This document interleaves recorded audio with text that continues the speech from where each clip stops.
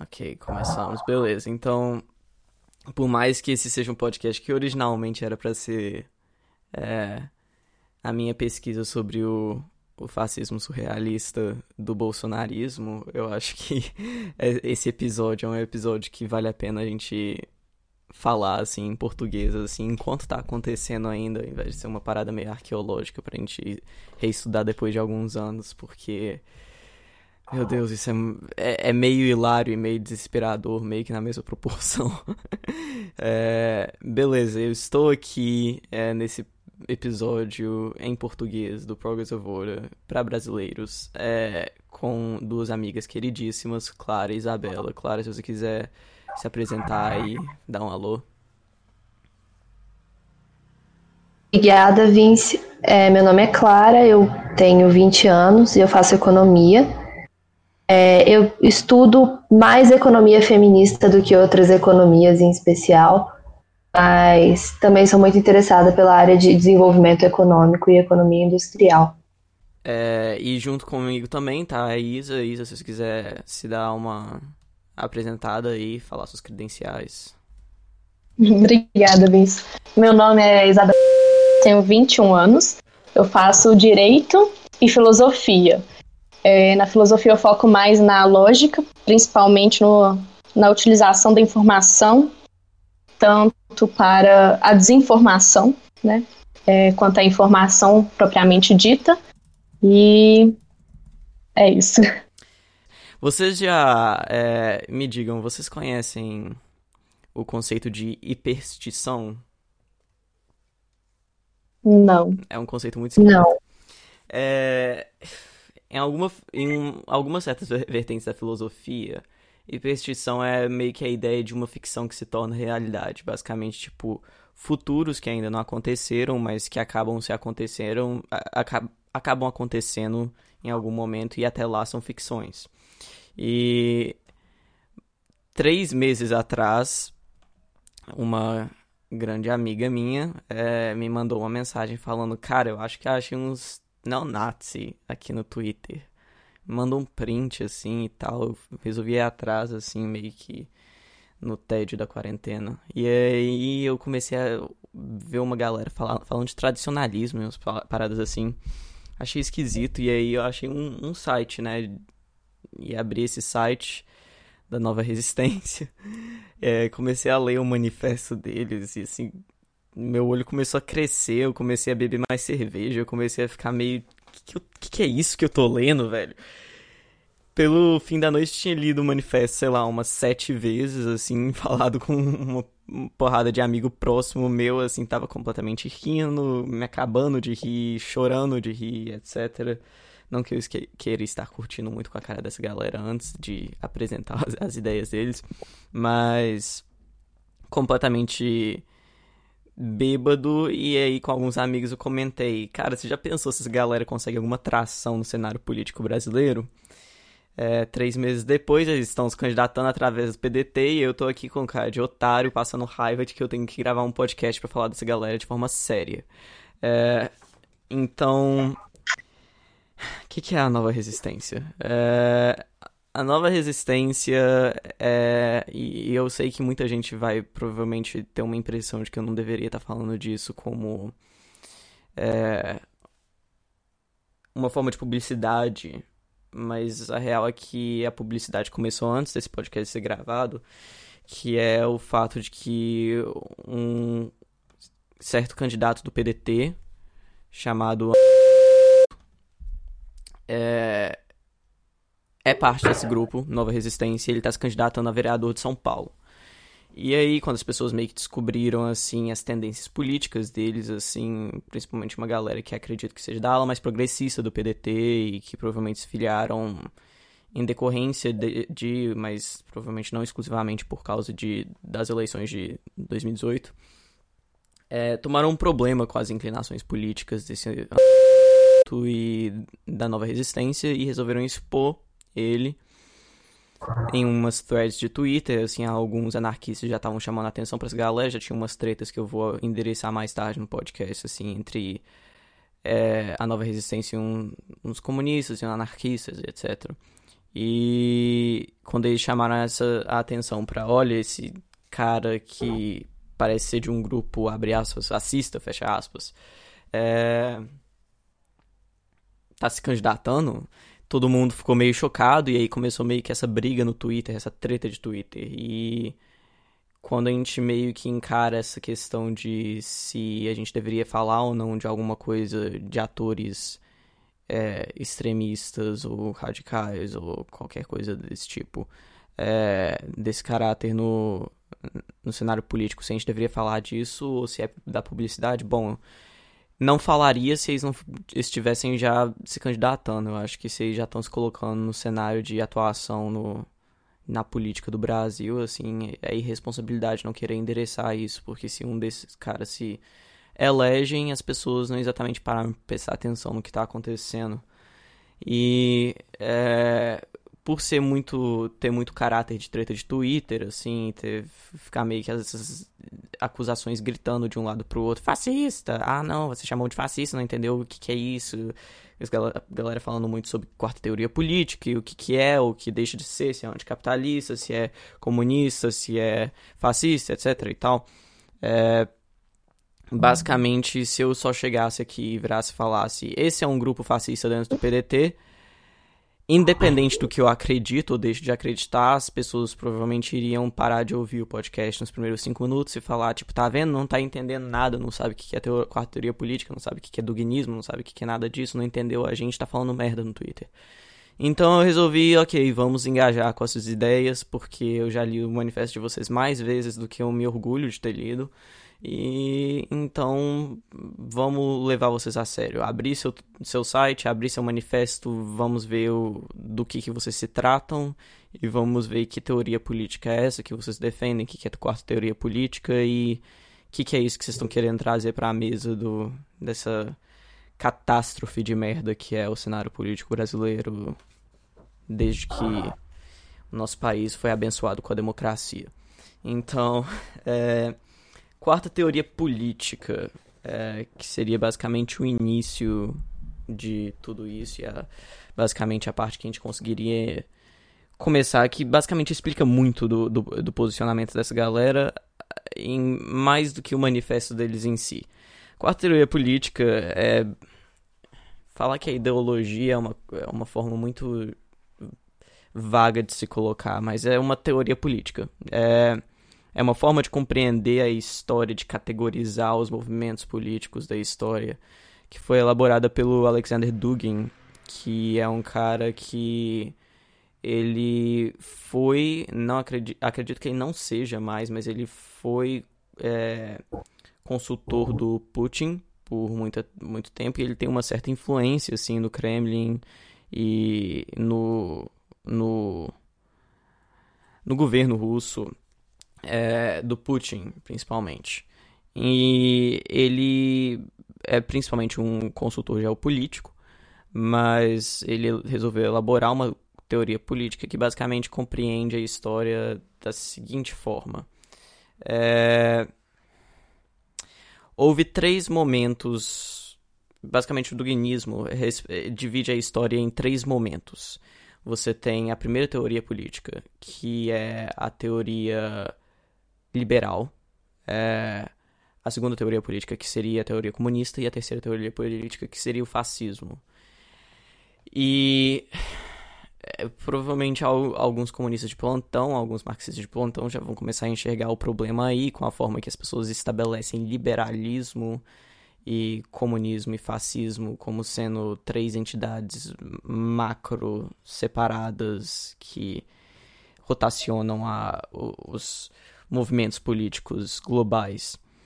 Mas, basicamente, o que a quarta teoria política quer fazer é criar um novo movimento político que se desprenda desses 3 predecessores, mas principalmente que se oponha ao liberalismo. Porque se a gente pensar em termos de quando a Guerra Fria acabou e o Francis Fukuyama pôde declarar o, abre aspas, fim da história, fecha aspas, meio que ficou essa impressão de que nada consegue prevalecer para além do liberalismo e que o liberalismo conseguiu derrotar o comunismo, o fascismo está morto há não sei quantas décadas, e agora o liberalismo seria o fim da história, a consequência última da evolução da humanidade.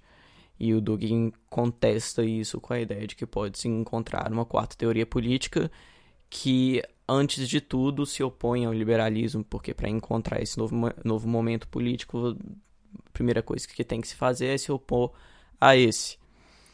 ao atual. Então, esse seria basicamente o início dessa compreensão da quarta teoria política, e para isso a gente tem que entender que existe uma compreensão duguinista que é muito baseada em geopolítica sobre o que é liberalismo.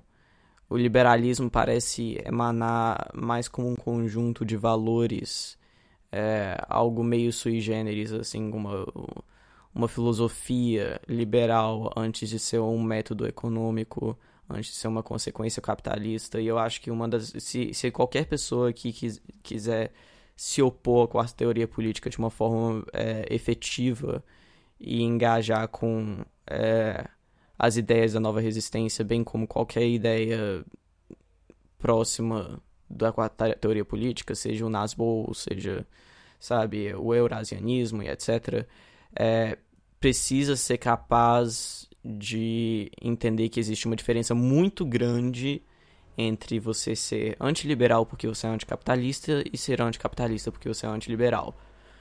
O duginismo se enquadra na segunda categoria.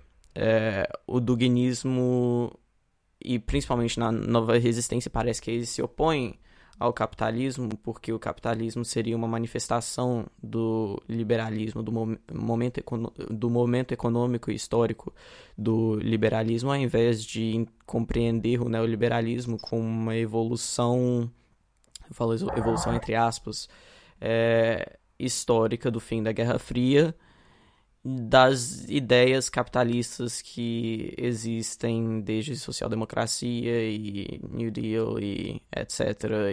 Correção, ideias capitalistas que sempre existiram, mas se tornaram prioritárias com o avanço dos governos Nixon e Reagan, do thatcherismo e da execução de golpes neoliberais na América Latina e Ásia, com um crescimento exponencial uma vez removido o obstáculo geopolítico da União Soviética.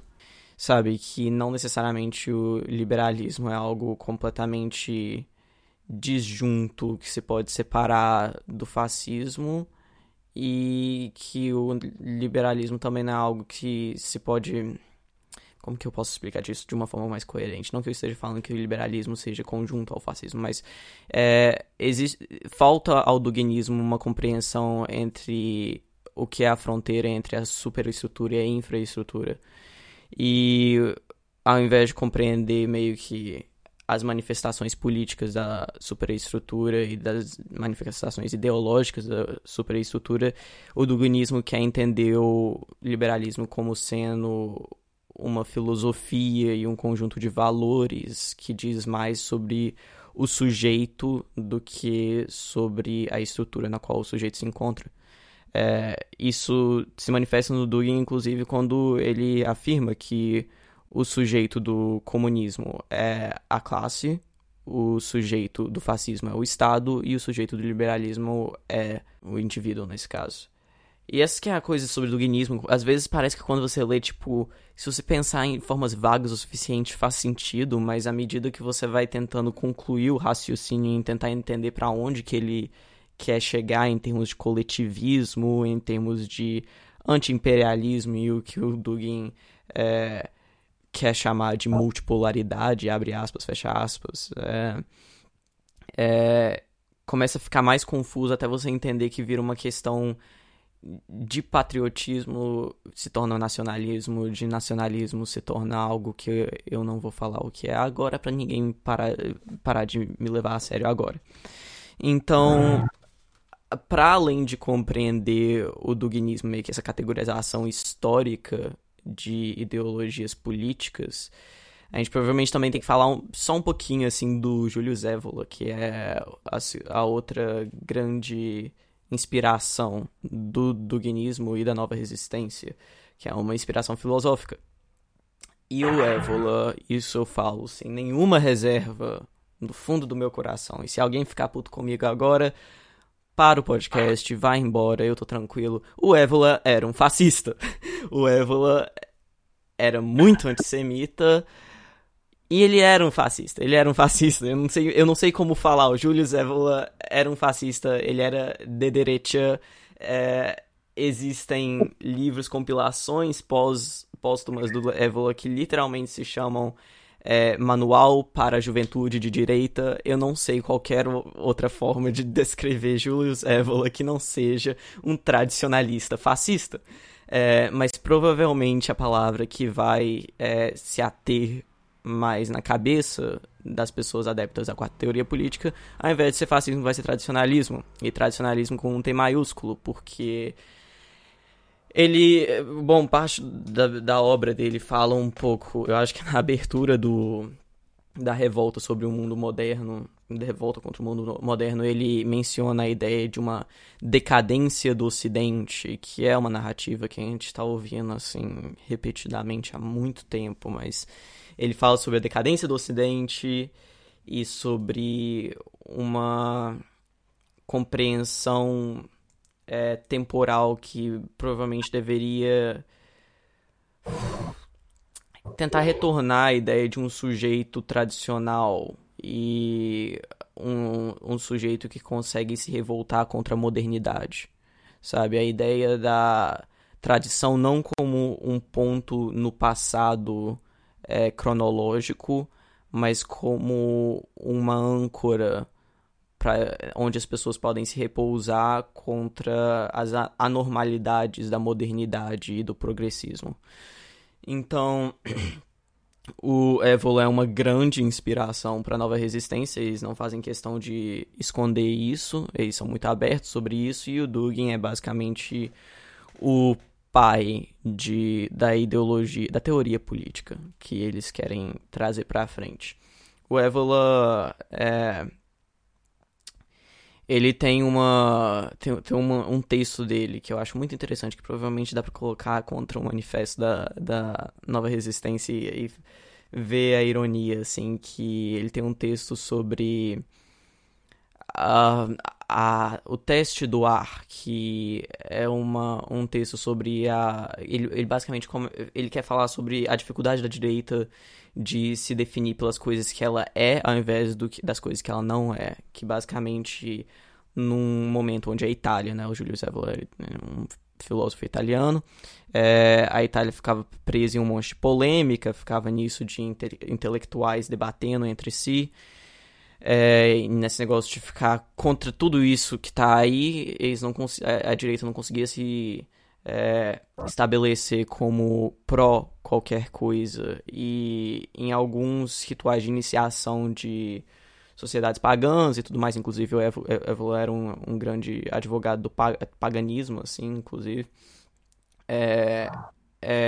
existia o teste de iniciação do ar, né, que era basicamente você colocava o sujeito para tentar interagir com algo que não era material para ele se contrapor. Então o sujeito estava sempre cercado de fluido, seja o ar ou a água, e ele teria que provar algo que realizasse a materialidade dele enquanto sujeito, independente do que o rodeasse, ao invés de se colocar em contraste com outras coisas. Para uma citação mais precisa, o texto do qual eu estou falando é de 1952 e chama Outlining the Ideal, the Trial of Air. Está numa compilação de textos do Julius Evola, se não me engano é uma compilação póstuma, chamada The Handbook for Right-Wing Youth. E eu acho isso muito curioso, porque isso não se manifesta nenhuma vez durante o manifesto da Nova Resistência. Na verdade, bem patético como a Nova Resistência fica tentando se pautar pelo que eles são contra, ao invés de ser do que eles são a favor. Ou a gente pode tentar descobrir o que eles são a favor, que a gente vai fazer tentando ler o manifesto, mas enfim. O duginismo, o que tá faltando? Ok, a gente provavelmente vai ter que chegar no ponto da multipolaridade, que seria uma tática e um fim em si mesmo do duginismo, que é Multipolaridade em termos de relações internacionais seria a capacidade de distribuir o poder político, social em várias potências que podem se interagir e basicamente um anti-imperialismo, uma forma de distributismo assim, de poder político. Distributismo foi uma palavra usada de uma forma muito geral e meio porca da minha parte, especialmente levando-se em consideração o peso dela para o próprio Manifesto da Nova Resistência. Porém, ainda dá para entender o que eu quis dizer. A multipolaridade visa a descentralização das influências políticas em um âmbito internacional, quebrando com o monopólio de influência que, para todos os efeitos, é representado pela OTAN e os Estados Unidos, agentes denominados atlantistas.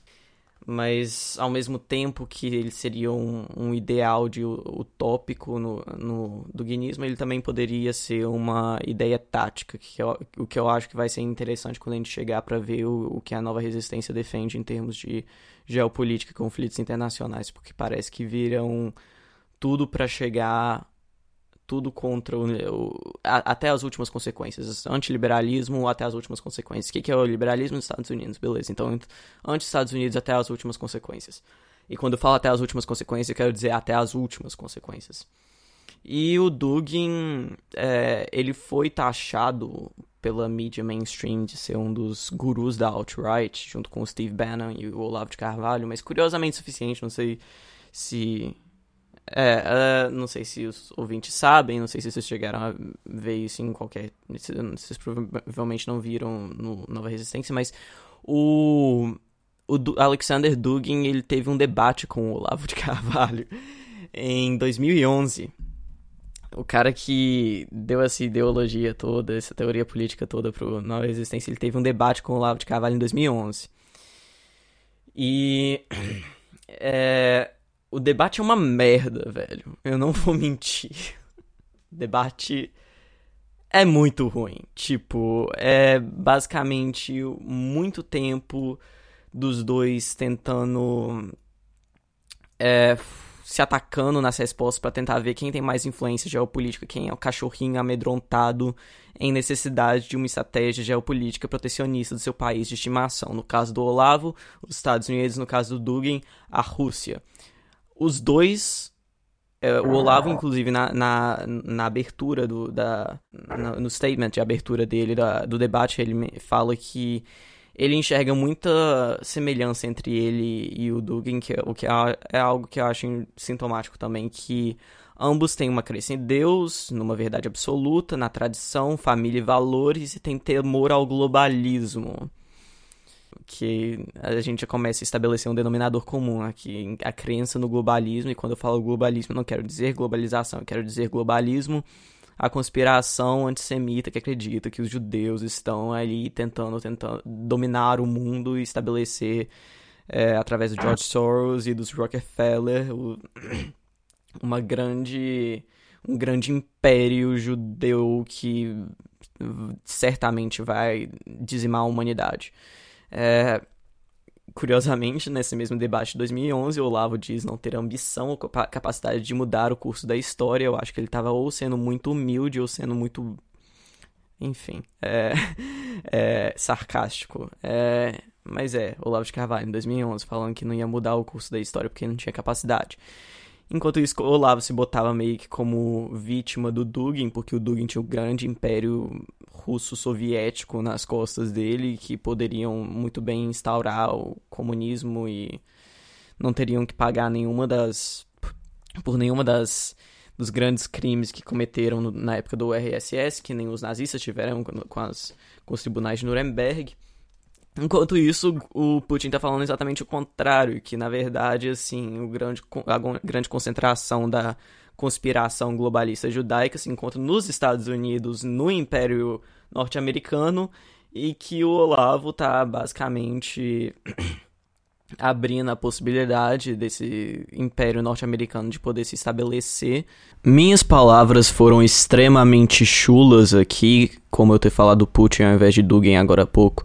O Olavo não estava abrindo nenhuma possibilidade, até por não ter a influência que se desenvolveu 7 a 8 anos depois no Brasil, nos Estados Unidos. O que está na lista de incômodos do Dugin é a acusação olavista de que o Dugin teria o poder de influência sobre uma potência bélica conspiratória e seria o mestre de fantoches sobre o pilar de uma conspiração globalista, enquanto o próprio Olavo faz vista grossa à presença da suposta influência judaico-globalista no seu próprio país de residência. Com o financiamento do Rockefeller e do George Soros e etc e tal, e isso tudo é capacitado pela ideologia do liberalismo, que é a ideologia do abre aspas fim da história, que o Dugin quer tanto assim derrubar e se contrapor, e por isso Dugin seria uma grande figura revolucionária. Então os dois ficam se acusando de ser super vilões por muito tempo. E a única coisa que resta para aquele que acompanha o debate é uma grande dor de cabeça. Mas, basicamente, entre o Duginismo e o Júlio Zévola, isso é basicamente o básico do básico do que alguém tem que entender para entender da onde eles estão partindo, da onde a nova resistência parte em termos filosóficos, em termos políticos. Eu não vou entrar muito em termos históricos porque tem uma matéria do El Coyote, tem várias matérias do El Coyote, na verdade. Se qualquer pessoa pesquisar aí o El Coyote, Quarta Teoria Política, vai encontrar matérias sobre o início da nova resistência, desde a comunidade do Orkut, até um monte de treta, fissura que eles tiveram no movimento que se chamam de dissidentes, né? Do movimento, abre aspas, dissidente, fecha aspas. E até agora que eles resolveram que desde 2015 a nova resistência se fundou e agora é tipo um núcleo, um grupo político, uma facção, não sei honestamente como tentar descrever isso. Alguém aí tem uma pergunta assim que eu possa tentar esclarecer, se possível? Não, na verdade não é uma pergunta, seria mais um comentário sobre o... Não, é porque assim, voltando um pouco no início dessa fala que você estava descrevendo, né, sobre essa nova resistência, de como que ela surgiu, me lembrou muito do surgimento do Bolsonaro, né, porque no início você olhava as coisas, escutava o que ele falava e você ria, você achava engraçado, você dava ibope, você compartilhava, curtia, comentava, e de repente o cara virou presidente do Brasil e 12% do Pantanal já foi queimado, e o índice de desmatamento está aumentando, e o salário mínimo foi congelado, o preço do arroz e do feijão aumentou, e assim, né, muito perigoso parece até que eles se aproveitam desse absurdo do que eles falam para ganhar um ibope, mesmo que ruim, né, do pessoal falando deles.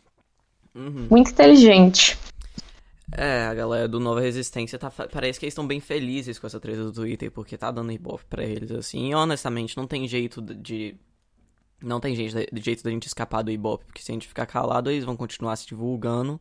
Se a gente falar alguma coisa, a gente tá divulgando eles, então o que sobra, né? Não dá pra pagar na porrada, sabe? Infelizmente. Quer dizer, eu não posso falar por todos os militantes aí do Brasil afora. Se alguém tiver uma ideia melhor do que a minha, fique à vontade. Mas assim, eu não posso apagar ninguém na porrada da minha situação. Então, o que resta é tentar explicar pra galera da onde que a nova resistência vem, o que eles acreditam. Filosoficamente, eu acho que a filosofia é muito importante para eles em termos de tradicionalismo, porque isso explica muito do machismo deles, isso explica muito da homofobia deles, isso explica muito, sabe, do reacionarismo deles.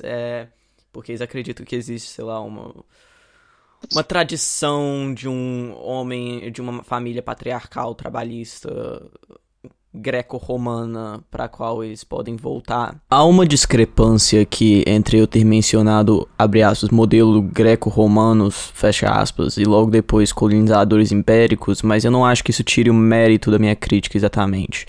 O que se passou na minha cabeça no momento foi um episódio do podcast da Nova Resistência dedicado à figura do bandeirante, em que buscam desmantelar críticas esquerdistas sobre o que acreditam que seja a imagem do primeiro brasileiro desbravando matas desconhecidas como um herói tropical, agora removido de seu pedestal pelo pecado do anacronismo e da suposta cultura massificada de cancelamento, independente de qual serviço os bandeirantes prestassem a que eles beneficiassem.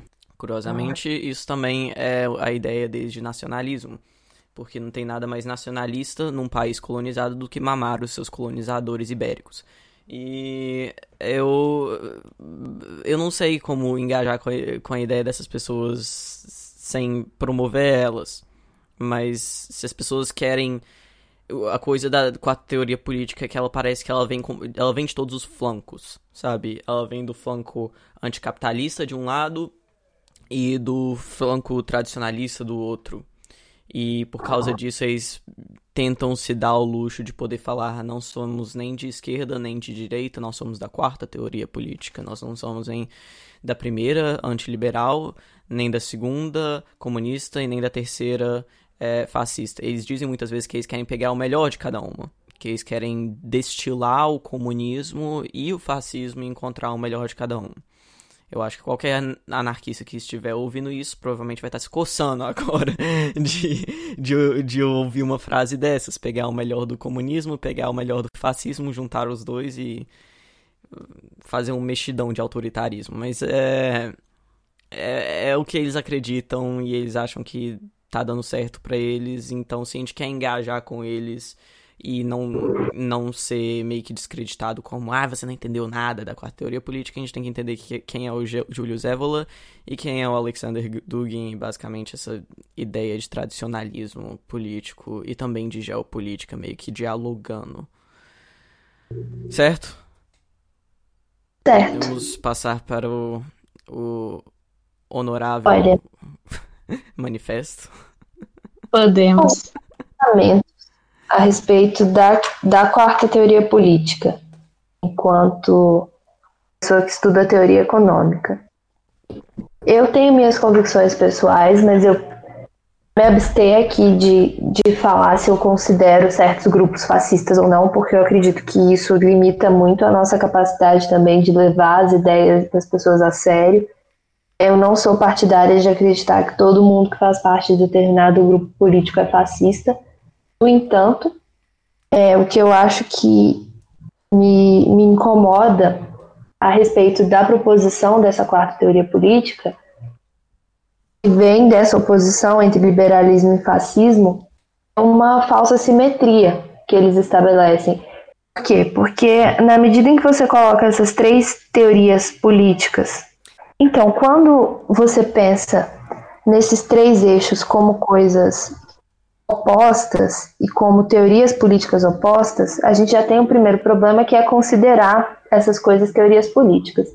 Eu não vou entrar nesse mérito, eu não sou cientista política, eu sou no máximo uma pessoa com pretensões de cientista social, mas eu acho que falta um pouco de história econômica e falta um pouco de embasamento de teoria econômica quando se pensa nisso, porque o fascismo, enquanto ideologia, enquanto teoria política, se é que se pode colocá-lo dessa forma, surge, claro, em oposição ao liberalismo. Ele surge a partir da crise do capitalismo, mais especificamente da crise de 29, que deixa aí a sociedade ocidental devastada, porque a gente tem um sistema financeiro americano que quebra, e uma Europa pós-Primeira Guerra completamente quebrada, a República de Weimar dando errado na Alemanha. E o fascismo surge aqui como uma tentativa de recuperação do capitalismo. Vem através da negação do liberalismo. Então, o fascismo surge como o que eu vou falar aqui tem um embasamento dialético materialista muito claro, mas surge como uma tentativa do capitalismo de se reerguer sobre a mesma estrutura, mas numa superestrutura um pouco diferente, com mais intervenção estatal, porque o que se percebe com a crise de 29 é que o liberalismo não é suficiente para sustentar o capitalismo. capitalismo ele é um sistema que necessita de destruição, porque ele ciclicamente vai gerar momentos de hiperacumulação, e aí você precisa de destruir um pouco da capacidade produtiva que foi acumulada. Isso é intrínseco ao capitalismo, a gente consegue ver isso em vários momentos da história. E o fascismo vem justamente como uma forma de garantir a esse capitalismo que sobreviva enquanto não liberal. Então, tudo bem, fascismo e liberalismo nesse sentido são correntes que se opõem. Mas até aí vem a questão do que se entende como liberalismo, se entende o liberalismo como uma filosofia política, se entende o liberalismo como um sistema econômico, como a defesa da não intervenção do Estado, por exemplo, que seria uma questão mais econômica, ou do liberalismo como o cultivo do indivíduo dentro de todas as suas liberdades de escolha, a par das quais ele se coloca quando ele se insere no mercado como sujeito de troca. Mas aí, de outro lado, a gente tem o comunismo, que não surge como um resgate do capitalismo para o liberalismo. Então, nesse sentido, ele se coloca em outro eixo completamente diferente. Porque o que surge a partir dessa crise do capitalismo que a gente tem, do século XIX para o século XX, no eixo comunista, é uma negação do capitalismo e uma tentativa de busca de outro modelo.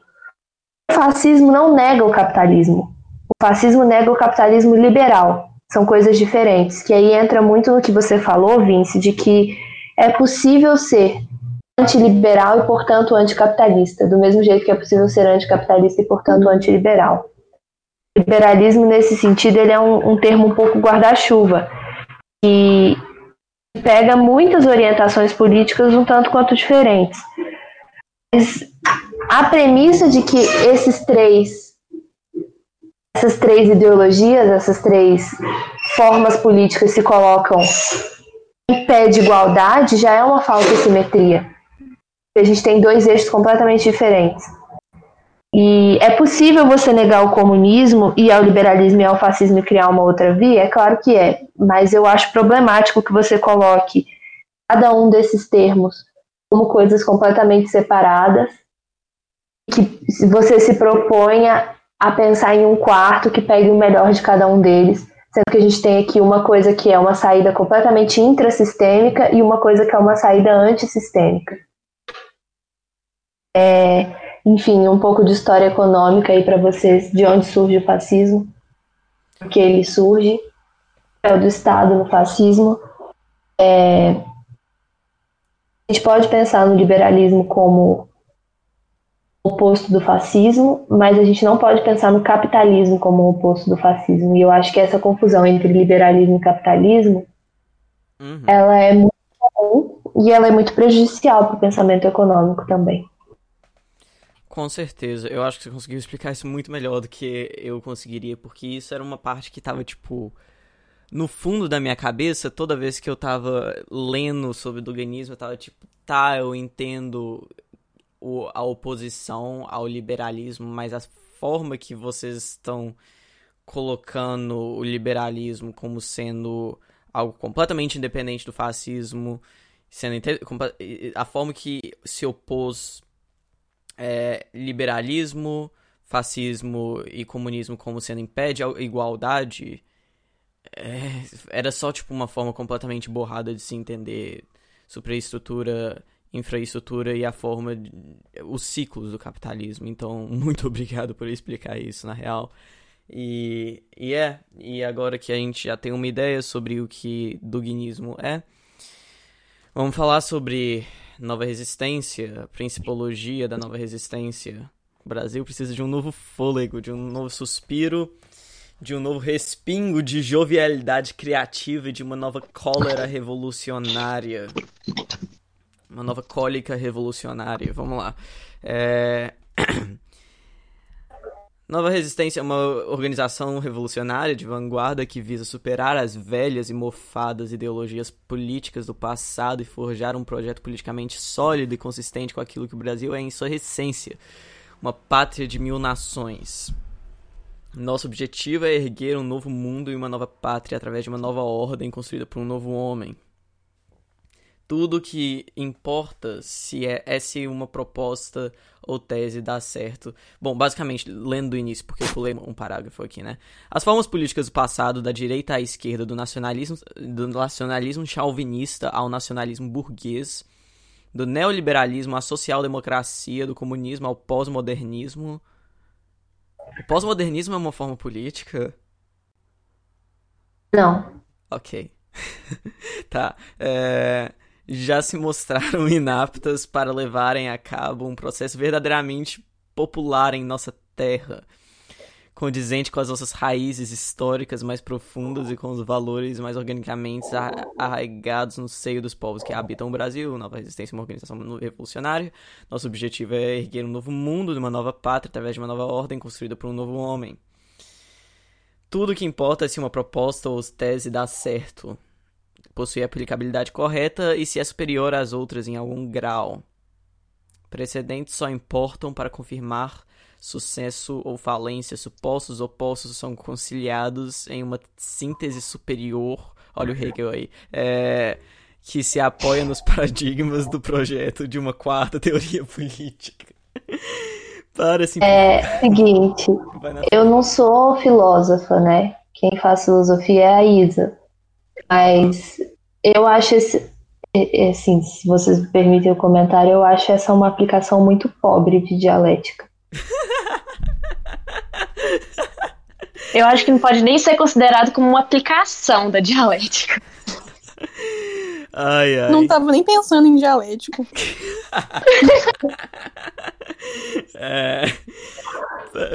Isso vai ser muito divertido, galera. Por favor, não fique esperando eu terminar de falar. Se vocês quiserem intervir, me interrompe mesmo. Vira e fala. Se vocês tiverem um comentário, não fique esperando pra ter um momento pra vocês falar. Me interrompe mesmo, porque eu quero ser interrompido. Eu quero ouvir vocês reagindo a esse bando de chorume que eu vou ler agora. Eu vou perder um pouco a compostura, gente. Eu sei que eu tentei não falar muito palavrão, falei alguns, é claro, mas eu tentei não falar muito palavrão até agora, mas agora eu vou perder completamente a compostura, porque nada aqui faz sentido. Vamos lá. Então eu vou aproveitar, deixa, e eu vou fazer um comentário sobre o título, né? Que já começa como Nova Resistência. Esse novo aí eu já acho muito complicado, porque é o novo fôlego, novo suspiro, nova resistência, novo. Sim, eu acho. Me lembro muito do Partido Novo, que veio como um novo partido em que eles não sabiam ser políticos, porque o lema deles é não saber ser político. E era tudo empresário que desistiu de ficar por trás dos políticos e decidiram atuar diretamente na política. Para continuar fazendo o que eles sempre fizeram. E eu acho que é muito importante ressaltar aqui que no Brasil tem uma noção de que os empresários não são fortes, uma noção que vem desde Vargas, o que está totalmente errado. Tem uma professora de história, esqueci a faculdade aqui agora, Ângela de Castro Gomes, que ela faz a tese de graduação, mestrado, doutorado dela, tudo voltada para a atuação dos empresários no Brasil, né, nas leis trabalhistas, na organização das indústrias, e ela mostra que não só os empresários são muito fortes, como eles atuam muito na não aprovação de leis importantes para o trabalhador. Então, esse nome já, Nova Resistência, indica que não tem nada de novo e que tá tudo errado aí. Pra uma galera antiliberal, eles são muito ruins no branding, né? Pode ser. Muito ruins, assim. Que também, né? Eu acho que naquela parte que eles falam sobre resistir ao pós-modernismo, indica o que eles querem resistir. Porque, como foi falado aqui, pós-modernismo, pós-modernidade não é um movimento político. Mas para as pessoas conservadoras, mais tradicionais, o tipo de mudança social que tem surgido do final do século XX para cá e o tipo de demanda feminista, de militância de gênero, mais ampla que seja, incluindo o movimento queer, acaba sendo o que eles chamam e colocam no mesmo saco de pós-modernidade. O que é engraçado, porque alguns desses movimentos surgem antes da pós-modernidade, né?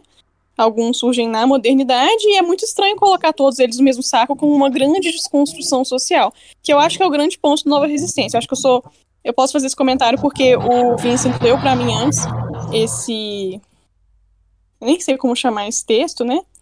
E Manifesto. o grande X da questão é que esses militantes, seja lá se for o nome apropriado para eles, têm pavor de relativizar as coisas, de desconstruir estruturas tradicionais sociais. O que eles querem é viver completamente enclausurados em tradições que não existem mais e proibir qualquer tipo de sincretismo, que é algo que eles vão deixar bem explícito futuramente. E é daí que vem uma origem meio até nazista mesmo do que eles defendem. Eles trazer de volta organizações políticas que nunca deveriam ter existido para começo de conversa. Bom, galera, esse murro a respeito do pós-modernismo que vocês acabaram de ouvir é de uma nova voz que está aqui na chamada, que é a Maria Clara. Então, como fui apresentado aqui, eu sou a Maria Clara, né? Tenho 22 anos, eu faço 2 cursos, eu faço filosofia e relações internacionais. Apesar de que minha área de foco não é tanto política, é mais epistemologia, mas acho que isso pode contribuir também para o episódio. Já contribuiu, né? Vamos lá. Ok, seguindo aqui o manifesto. Para simplificar o modo como a nova resistência interpreta o mundo, bem como para clarear aquilo que ela defende, para desvelar o caráter de sua luta, manifestamos alguns dos princípios gerais que nos regem enquanto organização. 1. Trabalhismo. Reconhecemos a contribuição fundamental do trabalhismo histórico para a fundação do Brasil recente e entendemos que ele consiste na única doutrina de massas genuinamente surgida em solo brasileiro. Defendemos o seu aprofundamento e radicalização, sobretudo em sua formulação socialista e patriótica forjada por Leonel Brizola. Tudo certo?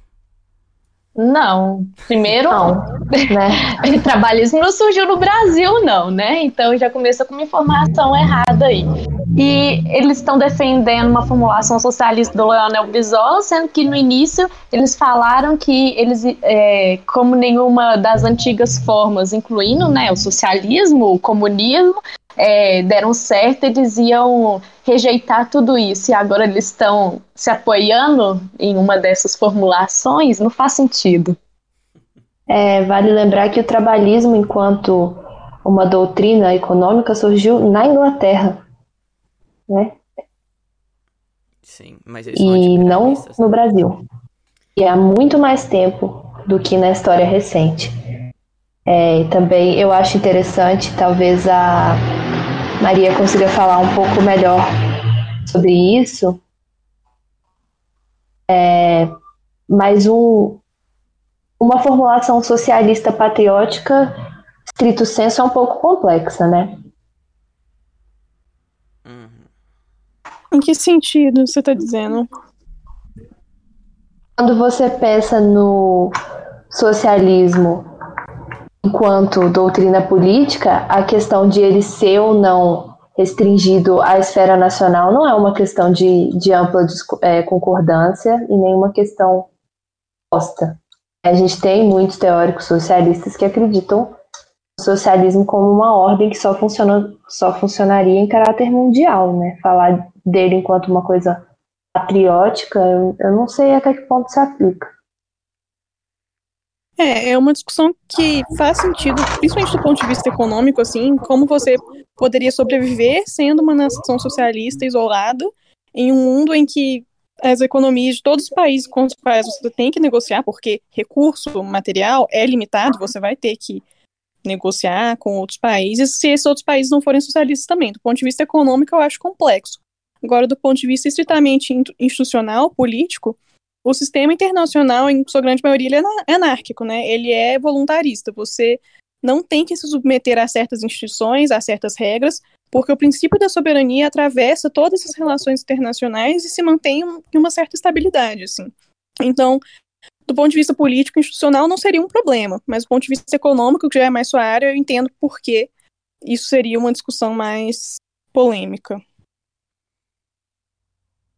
Exatamente. Beleza. Próximo item.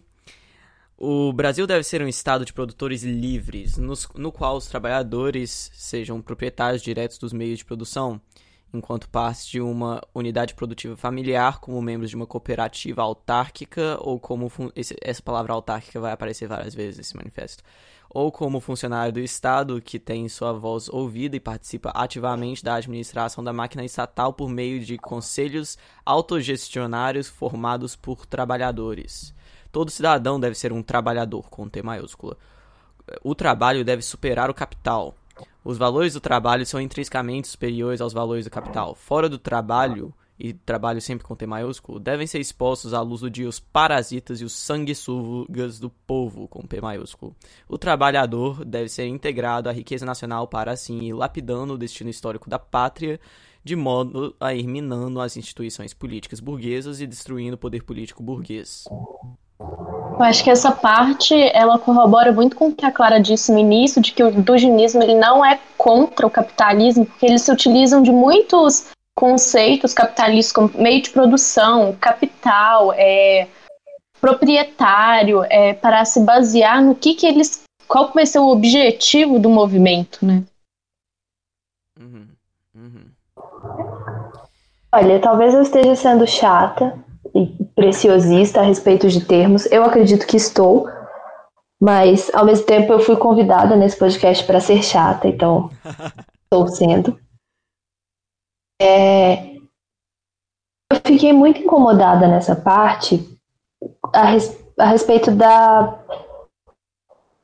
má utilização, má interpretação da teoria do valor marxista. É claro que ele está partindo de um background marxista aqui, porque ele está usando termos que são termos claramente marxistas. Se fala de trabalhadores, se fala de posse direta dos meios de produção, se fala de capital, se fala de valor. Mas, em termos da teoria do valor do Marx, que eu vou tentar explicar aqui da forma mais breve possível, toda essa noção é um pouco distorcida. O que eu estou chamando aqui de teoria do valor do Marx, também conhecida como teoria do valor trabalho?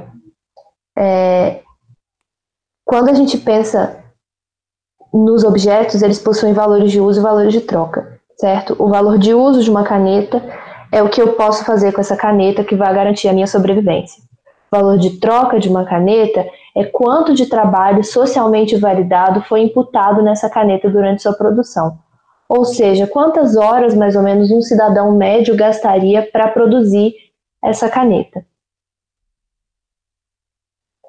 E aí, dentro de toda essa discussão de valor de uso e valor de troca, que é uma discussão um pouco densa, a diferencial do capitalismo para os outros sistemas de produção em que existe uma apropriação coletiva, uma apropriação particular do trabalho coletivo, né, que é uma característica não só do capitalismo, mas também do escravismo, também do feudalismo, é que no capitalismo o valor de troca das mercadorias se sobrepõe ao valor de uso. Então as coisas são produzidas não pensando no que eu preciso para a subsistência ou pensando no uso delas, mas pensando no valor que elas possuem enquanto medidas pelo trabalho socialmente validado e, portanto, como eu consigo colocá-las numa sociedade de trocas. Quando você fala que os valores do trabalho são intrinsecamente superiores aos valores do capital, Carlos Marx treme no túmulo. O trabalho, por definição, enquanto mercadoria, é a única mercadoria cujo valor de uso é a produção de valor. Daí que vem a mais-valia ou mais-valor. O trabalho é uma mercadoria numa sociedade de trocas como o capitalismo, cuja utilização, cujo valor de uso é produzir mais valor. E o capital é o quê? O capital é justamente essa acreção de valor que o trabalho faz em si mesmo. O capital é um movimento de valorização do trabalho. Então, quando você fala que os valores do trabalho são intrinsecamente superiores aos valores do capital, ou você não leu o Capital, ou você leu com pouca atenção, ou você está tirando dele o que lhe é conveniente para a formulação de uma teoria, mas em termos estritamente marxistas, essa proposição não está correta. Muito bom, muito bom, muito bom. Que eu acho que é um dos pontos que eles parecem que eles marretam bastante em termos de rede social e tudo mais, assim, um dos pilares deles é o distributismo, que eu acho que é um pouquinho eles tentando explicar a própria logística do Estado patriota da nova resistência, que seria isso, distributismo. A concentração capitalista da propriedade privada nas mãos de um punhado de oligarcas e latifundiários é uma forma de expropriação que proletariza grandes parcelas da população, tornando-as escravos do trabalho assalariado e não raro condenando-as à miséria e à fome. Deste modo, a pequena propriedade deve ser distribuída e difundida o mais amplamente possível e entregue às comunidades familiares. Quanto à grande propriedade, cuja unidade não é essencial, deve ser fragmentada e distribuída entre as unidades produtivas familiares. Caso isso não seja possível por alguma contingência material, caso sua unidade seja essencial, a mesma deve ser nacionalizada e posta a serviço do Estado para ser gerida em conjunto com conselhos autogestionários formados por trabalhadores. O distributismo é uma doutrina econômica diretamente ligada ao tronco ibérico-católica da civilização brasileira. Sua aplicabilidade é total e imediata na agricultura, mas também é possível no setor industrial e de serviços, dependendo do tipo de bem produzido ou do serviço ofertado. Eu queria entender o que eles querem dizer com essa grande propriedade essencial, né, que não deve ser fragmentada. É uma ressalva muito grande e ampla, aberta a várias interpretações. Eles estão dizendo que o que? A grande propriedade é essencial, a do grande latifundiário, a da empresa estrangeira, a da, né, assim, ficou bem abrangente. Eu provavelmente li errado nesse caso. Eles falam contra a grande propriedade cuja unidade não é essencial, perdão. Mas ali em cima, mas ali em cima eles falam. Distribuir. Calma.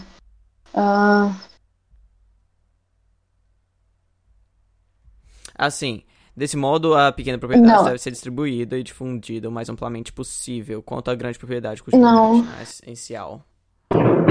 Então, não, mas é aqui mesmo, quanto à grande propriedade cuja unidade não é essencial, então quer dizer que tem uma que é essencial, entendeu? Deve ser fragmentada, mas e a que for essencial? Como que vai ser a delimitação do que é essencial e do que não é essencial? Entendi. E outro ponto que eu achei complicado é esse ibérico-católico da civilização brasileira.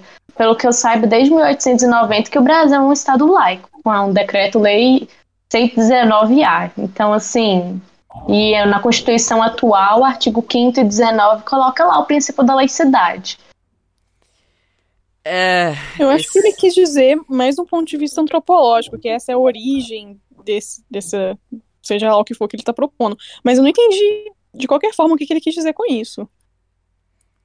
Eu tô calada porque eu, sinceramente, não entendi. Eu acho que foi um amontoado de partiu. temas, assim, políticos articulados de uma forma para parecer que fazem sentido, mas não fazem. Ele está propondo nada. É uma reforma agrária, mas também industrial. Eu não entendi isso. Eu não sei, assim... O distributismo é uma doutrina econômica diretamente ligada ao tronco ibérico católico. Caralho, eu vou ter que editar essa parte. Difícil, desculpa, né? quase revelei, assim, as identidades secretas, calma. Distributismo é uma doutrina econômica diretamente ligada ao tronco ibérico católico da civilização brasileira. Claro, o distributismo é uma doutrina econômica diretamente ligada ao tronco ibérico católico da civilização brasileira? Olha, eu vou te confessar, Vince, que eu nunca tinha ouvido falar do distributismo. E para me manter fiel ao caráter de primeiras impressões desse podcast, eu não pesquisei sobre ele quando eu li o Manifesto pela primeira vez. Mas, assim, eu dei uma rápida jogada no Google aqui agora, na palavra distributismo. De acordo com a Wikipédia, também conhecido como distribucionismo ou distributivismo, é uma teoria política e econômica inglesa pensada inicialmente pelo historiador francês Hilaire Belloc. Então, aparentemente, é uma doutrina econômica, uma teoria política econômica. Ok, bom, errou tanto Mas no ibérico quanto no ela. católico, né? Assim, é anglicano, no caso. E, de novo, de acordo com a Wikipédia, salvo aqui todos os problemas que a gente tem com a Wikipédia não sendo uma fonte tão confiável assim de conhecimento, mas eu não vou ler artigos sobre isso. Tal teoria tem como principal característica se opor ao capitalismo e ao socialismo em defesa da propriedade privada e de uma autêntica concepção de liberdade, além de possuir características conservadoras. Nos tirou o capitalismo, deixando apenas o capitalismo, né? Me Mas soou tudo bem. calvinista isso, então assim, eu não sei quanto católico que isso tem, definitivamente não tem nada de ibérico, mas assim, se a nova resistência diz, nós vai com isso, né? Nós aceita. Deve ter um motivo para eles estarem dizendo isso. Se eles estão distorcendo para dizer que é ibérico católico, tem que ter uma coisa por trás. Não é possível que foi à toa. Não foi. Comunitarismo. A maior doença da modernidade e da pós-modernidade é o individualismo. O coletivismo, porém, não passa da apologia de aglomerações de indivíduos e da massificação de pessoas. Como alternativa, seguimos a via do comunitarismo. Em uma perspectiva comunitarista, as pessoas são partes inextricáveis de algum ordenamento comunitário, participantes de uma coleção de interações entre uma comunidade humana em um dado lugar, possuidoras de uma ou mais características em comum e que partilham um certo sentido histórico e identitário. A comunidade existe antes do indivíduo e perdura para além dele, caso não seja destruída. A família é a menor e mais fundamental das comunidades e por isso é a base do estado da sociedade. Tá, o cara falou muito e não disse nada. Não disse nada. Eu acho que essa parte ela é muito interessante. Eu acho que ela diz muita coisa, assim. Porque, lembra que no início a gente falou que eles fazem uma grande crítica à modernidade, à pós-modernidade? Essa parte em que ele diz que a grande questão da modernidade é o individualismo não está errada. A grande transformação no Ocidente e que aconteceu a partir da modernidade foi uma mudança de orientação da organização social para o holismo, né, para o coletivo, para o indivíduo. É por isso que a gente pode ter pautas sociais como feminismo, movimento LGBT, etc, etc. A partir do momento que você olha para o indivíduo e começa a questionar a estrutura social que dita o que é o indivíduo, você pode ter esse tipo de movimento. E é natural que quando a gente tem alguns movimentos progressistas, vai haver uma resposta. Vai haver uma resposta a essa transformação social que para de olhar para o coletivo e olha um pouco para demandas que quebram com essa organização holística. É claro que as coisas têm que ser equilibradas, é claro que existe uma crítica séria à individualização e liberalização de pautas, porque elas acabam entrando na lógica do capital, mas se você não sabe fazer essa articulação, é muito fácil cair nesse discurso de que o problema da pós-modernidade é quebrar com a estrutura social, que olhar para o indivíduo e olhar para demandas que entram em choque, vão contra a estrutura social, sempre vai ser algo liberal, individual, que não pensa em questões estruturais, que não pensa em questões coletivas, e sempre vai ser algo negativo. Se você não souber equilibrar as coisas, e você não souber a história que tem por trás desses movimentos, e a história que tem por trás da resistência desses movimentos, é muito fácil cair nessa retórica. E é por isso que esse grupo é muito perigoso, porque para um trabalhador que começa a ver as pautas ficando menos materiais, um pouco mais abstratas, se você não souber do que você está falando, é muito tentador esse discurso, porque coloca o trabalhador no centro, mas sem levar em consideração todas as opressões que existem em volta. Você fala de um trabalhador abstrato, que não existe, não tem raça, não tem classe, não tem orientação sexual, não tem gênero, e coloca todas as outras militâncias numa caixa de Pandora, como se fosse um grande mal da modernidade, o grande mal do mundo. E é muito desonesto usar esse discurso dizendo que essas pautas são liberais, essas pautas estão alinhadas ao capital e nós estamos resistindo. Porque não é bem assim. Concordo plenamente. E eu acho curioso que você falou sobre a importância de enxergar as coisas de uma forma material, porque nisso me lembrou de um tweet do líder da nova resistência que eu tava vendo hoje mais cedo, que eu até puxei aqui, não vou dar o nome de nomear ele, você sabe quem você é. E ele fala: Sim, nós somos nacionalistas revolucionários, comunitaristas, trabalhistas, duguinistas, evolianos, patriarcalistas, antimaterialistas, populistas e tudo isso mais que vocês temem. Então, assim, claramente materialismo enquanto a dialética materialismo não existe na hora de fazer a análise de conjuntura dessa galera e por isso eles conseguem ficar vivendo nos surtos deles de pós-modernidade enquanto a grande besta do capital e etc.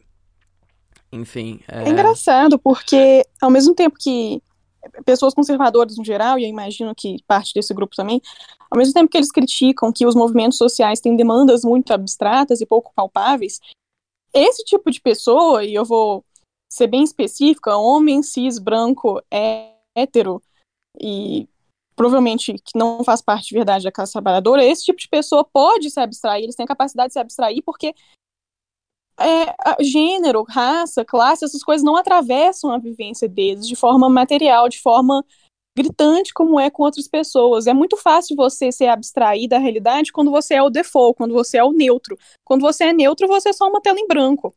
É muito fácil poder criticar a materialidade a partir disso, porque você pode ser uma abstração, e é engraçado que a crítica que as pessoas fazem aos movimentos sociais é que eles são muito abstratos.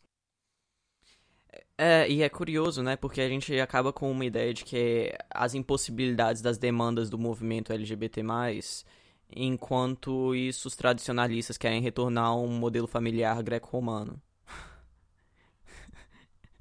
Presumindo que o movimento, que a estrutura familiar greco-romana fosse uma estrutura tradicional familiar, assim, o que historicamente pode ser contestado, assim, dependendo dos seus parâmetros. Mas enfim, próximo item. Nessa parte, não, só um momento. Na hora que eu comecei a ler, eu até achei interessante quando ele fala sobre essa questão do individualismo, porque tem um filósofo, atualmente, o Byung-Chul Han, que ele fala sobre essa questão, ele analisa isso voltada para como o coronavírus foi bem mais fácil de ser controlado no Oriente do que no Ocidente. E um dos pontos que ele afirma é que no Ocidente a gente tem um sentimento de individualismo tão grande que a gente não aceita usar uma máscara, por exemplo, para você preservar o outro.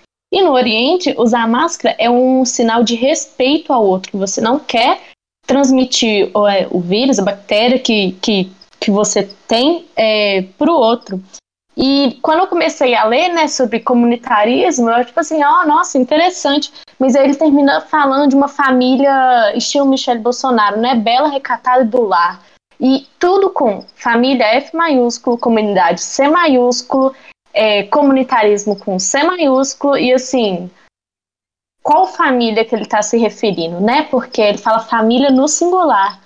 E uma das coisas interessantes do direito hoje em dia é que não existe um direito de família, existem direitos das famílias.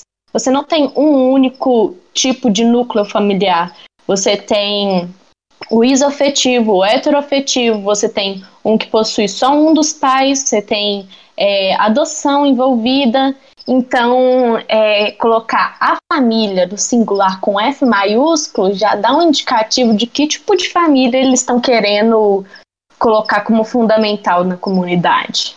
Achei muito problemático. Não, eu fico feliz que você trouxe isso à tona, porque quando a gente chega na parte de falar sobre... Quando mencionar um pouco dos podcasts deles, eles falam um pouco sobre a opinião deles sobre feminismo e outras coisas. Eles têm um podcast só sobre feminismo. Eu vou chegar lá quando a gente chegar na parte. Enquanto economista feminista, eu tô muito curiosa a respeito disso. Agora, uma última coisa que eu queria comentar, Vince, desculpa te interromper. Não, claro. É que a gente volta lá no começo, quando eles falam que eles querem um novo homem, uma nova ordem, uma nova ideologia política que se negue a todas as outras formas políticas e de pensamento anteriores. Quando você pensa em todo esse discurso e ignora completamente as pautas que hoje em dia se chamam, entre muitas aspas, de pautas identitárias, e se coloca, como a própria Maria Clara falou, o homem enquanto uma tela em branco, enquanto um ser completamente padronizado e ausente de características que interagem entre si lhe tornam mais ou menos suscetível a uma série de opressões, você cai justamente no pensamento que surgiu lá com Adam Smith, lá no começo do liberalismo, que é a teoria que eles querem derrubar. Você entra na ideia de um homem atomista, de um homem que é um indivíduo no mercado que é despido de quaisquer diferenças entre quaisquer outros indivíduos, que, portanto, é livre em todas as suas capacidades para dispor delas da melhor maneira que achar necessário, sem nenhum impedimento, porque esse homem, novamente, é o homem branco de terno, né? O homem branco heterossexual, cisgênero. Não vou nem dizer que ele não seja trabalhador, às vezes ele até é trabalhador, mas e isso é uma coisa que eu vejo se repetir ao longo desse manifesto, que é a ideia de se abster de todas as ideologias passadas, falar que a história só serve enquanto método de estudo para entender o que deu errado, né, que é o que eles colocam também lá no comecinho, mas sempre resgatar esse tipo de pensamento, não só do liberalismo, mas pensamentos capitalistas intrinsecamente, ao longo de todo o manifesto. Por mais conservadores que eles se coloquem, pasmem, existe capitalismo conservador. E eu sinto que isso é uma recorrência, assim. Eles constantemente falam que vão negar tudo que veio de trás, mas ao mesmo tempo que eles negam, eles resgatam. Perfeito, perfeito. E agora a gente passa para... Bom, vamos lá. Ok, cooperativismo. As infraestruturas, indústrias e serviços de larga escala, essenciais para a existência do país, devem ser controladas pelo Estado através de representantes selecionados de forma estratégica, legitimados por conselhos autogestionários de trabalhadores. As infraestruturas, indústrias e serviços de escala média devem ser controlados por cooperativas autárquicas de trabalhadores, compreendendo aqui tanto as infraestruturas, indústrias e serviços de alta complexidade quanto aquelas ligadas a funções de menor complexidade. Isso é socialismo. Bom, joguem fora seus livros de Lenin, joguem fora seus escritos de Mao. Cooperativismo aqui em um capítulo acabou de nos explicar o que é socialismo. A única coisa que isso isso é ridículo, né? Mais nada mesmo pra comentar. Eu fico muito curioso com a forma que eles ficam empregando a palavra autárquica. E a ideia de ficar... Bom, para vocês vão ver uma ideia recorrente aqui. Na verdade, o próximo item que vai se chamar de socialismo patriótico. E esse é um grupo que é muito fã do varguismo e da ideia de um Estado forte, né? É que parece que eles se confundem muito entre as ideias de cooperativismo e de centralização com centralização do poder estatal. Eles não sabem onde começa e onde termina o poder do Estado, o poder gestionário, o poder econômico do Estado, e eles, por causa disso, eles acabam jogando ideias antagonistas o tempo todo nesse manifesto, especialmente de agora em diante. A gente vai ver isso muito recorrente no manifesto. Percebam como eles nunca sabem estabelecer-se na prática, na forma de estabelecer a estrutura executiva e gestionária do Estado. Eles não conseguem estabelecer se vai ser algo descentralizado ou centralizador, porque eles querem um Estado forte, mas eles também querem que tudo seja distributivo e plural e multipolar e autogestionário dos trabalhadores, mas ao mesmo tempo todos os trabalhadores respondendo a um Estado maior. Então é uma parada complicada, sabe? Você meio que fica perdido, assim, muitas palavras grandes, mas você não entende exatamente o que eles querem dizer com tudo isso. Posso fazer um comentário? Por favor. Como eu já disse, né, eu tive contato com esse texto antes, e eu já sei qual parte que você vai entrar, em que eles começam a propor uma coisa completamente incoerente, é uma coisa meio federalista, assim. Você tem várias unidades autônomas, fechadas em si, mas ao mesmo tempo um Estado central e forte que comanda essas unidades. E o que eles propõem é que essas unidades vão ter total liberdade para serem fechadas, ou seja, você vai ter em uma unidade vigorando a lei da Sharia, com o exemplo que eles dão de verdade. Em outra unidade, você vai ter uma democracia burguesa. Em outra unidade, você vai ter, enfim, comunismo. Eles propõem vários modelos políticos, econômicos de se organizar diferentes, ocorrendo ao mesmo tempo nessas unidades, e eu acho que isso é uma resposta ao que eu falei anteriormente, que eles querem resgatar um Ocidente que não olha para o indivíduo, que não questiona a estrutura social, que é completamente.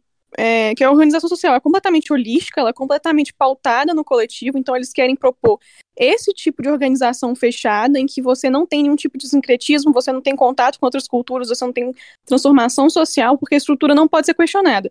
Por isso, vai ficar isolado em um lugar a Sharia, e você vai participar daquela estrutura porque historicamente, tradicionalmente, o seu grupo sempre esteve ali, ele não pode mudar, e o outro grupo que historicamente tem outra organização social vai ficar fechado nele e não se pode questionar aquela estrutura. Mas eles propõem que elas coexistam justamente para poder atrair essas pessoas que querem ter uma opção, que querem poder questionar, querem poder ter escolha, que é uma coisa mais ocidental. Não que escolhas não existam fora do Ocidente, mas eu tô dizendo que é uma coisa que move mais o homem ocidental, a escolha, a liberdade, como foi dito pela Isabela anteriormente, a escolha de poder usar máscara ou não usar máscara, do que a imposição do grupo. Então, existe a imposição do grupo, porque é isso que eles querem retornar, mas ao mesmo tempo, como isso não é uma coisa viável hoje em dia, também existe a liberdade de escolher para qual grupo você vai se impor. E o mais perigoso é que o critério deles para qual grupo você vai participar é étnico. Eles dizem, se você tem ascendência árabe, você vai ficar no governo da Sharia. Se você é branco, você vai ficar com os vikings. Eles falam isso de forma explícita nesse texto. É muito estranho. Muito obrigado pelo comentário. Socialismo patriótico. Como resultado da interação entre a filosofia do trabalhismo brisolista, o vetor distributista da maximização da distribuição dos meios de produção, o aporte filosófico do comunitarismo e o paradigma cooperativista, chegamos ao conceito de socialismo patriótico. O trabalhador, T maiúsculo, lembre-se sempre, é o martelo de aço usado pelo povo, P maiúsculo, é claro, na construção de seu destino histórico. Eu ia fazer um comentário a respeito da minha opinião sobre metanarrativas históricas, mas eu não vou entrar nisso agora. Enfim, a propriedade como posse daqueles que trabalham. A presença de uma multiplicidade de ordenamentos comunitários de diversos tipos, familiares, cooperativos, autárquicos, autogestionários, intraindustriais e intrafabris, na exploração da propriedade, tendo em vista a justiça social e a saúde socioeconômica das comunidades orgânicas imediatas, bem como o fortalecimento do Estado socialista patriótico. A gente já começa a entrar aqui na ideia de um fortalecimento do Estado socialista patriótico. Eu acho que a maior parte do manifesto até agora meio que estava tentando explicar como chegar nessa ideia do socialismo patriótico, só que, como vocês já devem ter visto, assim, as bases são bem fracas, né? Eles não se explicaram muito em termos de executabilidade das ideias deles. Ok, municipalismo. Assim como a menor unidade social é a família, a menor unidade política é o município. O município é onde a maioria das pessoas realizam todas as interações comunitárias, é o centro geográfico da vida cotidiana. Deste modo, os municípios brasileiros devem ser emancipados do controle excessivo exercido pela União e pelos estados. Cada município deve ter ampla autonomia para se associar com outros municípios da forma como desejar, para legislar de forma relativamente livre em várias áreas e para governar a si mesmo de forma mais direta, orgânica e democrática, para além do que a complexidade característica de nossa era permite. Municipalismo é a elevação dos municípios ao estatuto de atores socialmente relevantes na política nacional. O município, no entanto, não deve se sobrepor à pátria, assim como pessoas não devem se sobrepor à comunidade. A relação entre todos esses atores deve ser de interação obedecendo um certo grau de hierarquia. Uma coisa que me chamou a atenção agora nessa frase, que eu nunca tinha percebido antes, eles passaram muito tempo falando sobre a ideia de que o homem não deve se sobrepor à comunidade. A gente tem essa contraposição entre o Ocidente e o Oriente, mas quando eles vão comparar o homem ao município, a gente tem nesse municipalismo, eles querem falar sobre os municípios brasileiros serem emancipados do controle excessivo exercido pela União. Então, se você quer traçar um paralelo comparando o município ao indivíduo, e você quer falar de um indivíduo que é rendido à coletividade, provavelmente não vai ajudar muito na sua causa falar que o município deve ser emancipado do controle excessivo exercido pela União e pelos estados. O município não deve se sobrepor à pátria, assim como as pessoas não devem se sobrepor à comunidade. Então, onde que fica o limite entre a autonomia municipal e a pátria? Vai ser no federalismo? Vai ser mais descentralizado do que isso?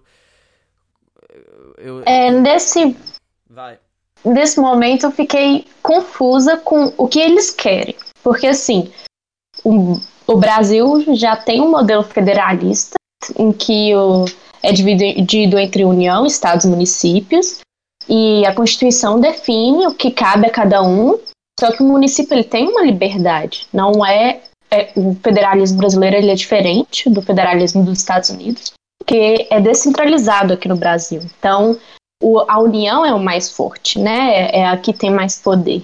E nos Estados Unidos, não. Os estados têm maior liberdade de decisão.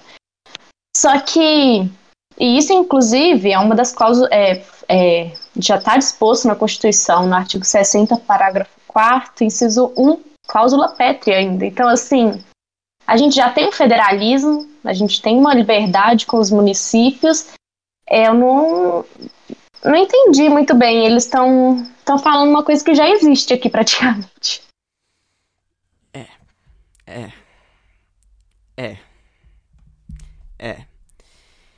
E agora a gente entra na parte do etnopluralismo / panidentitarismo, que pra mim, assim, já é uma coisa que, assim...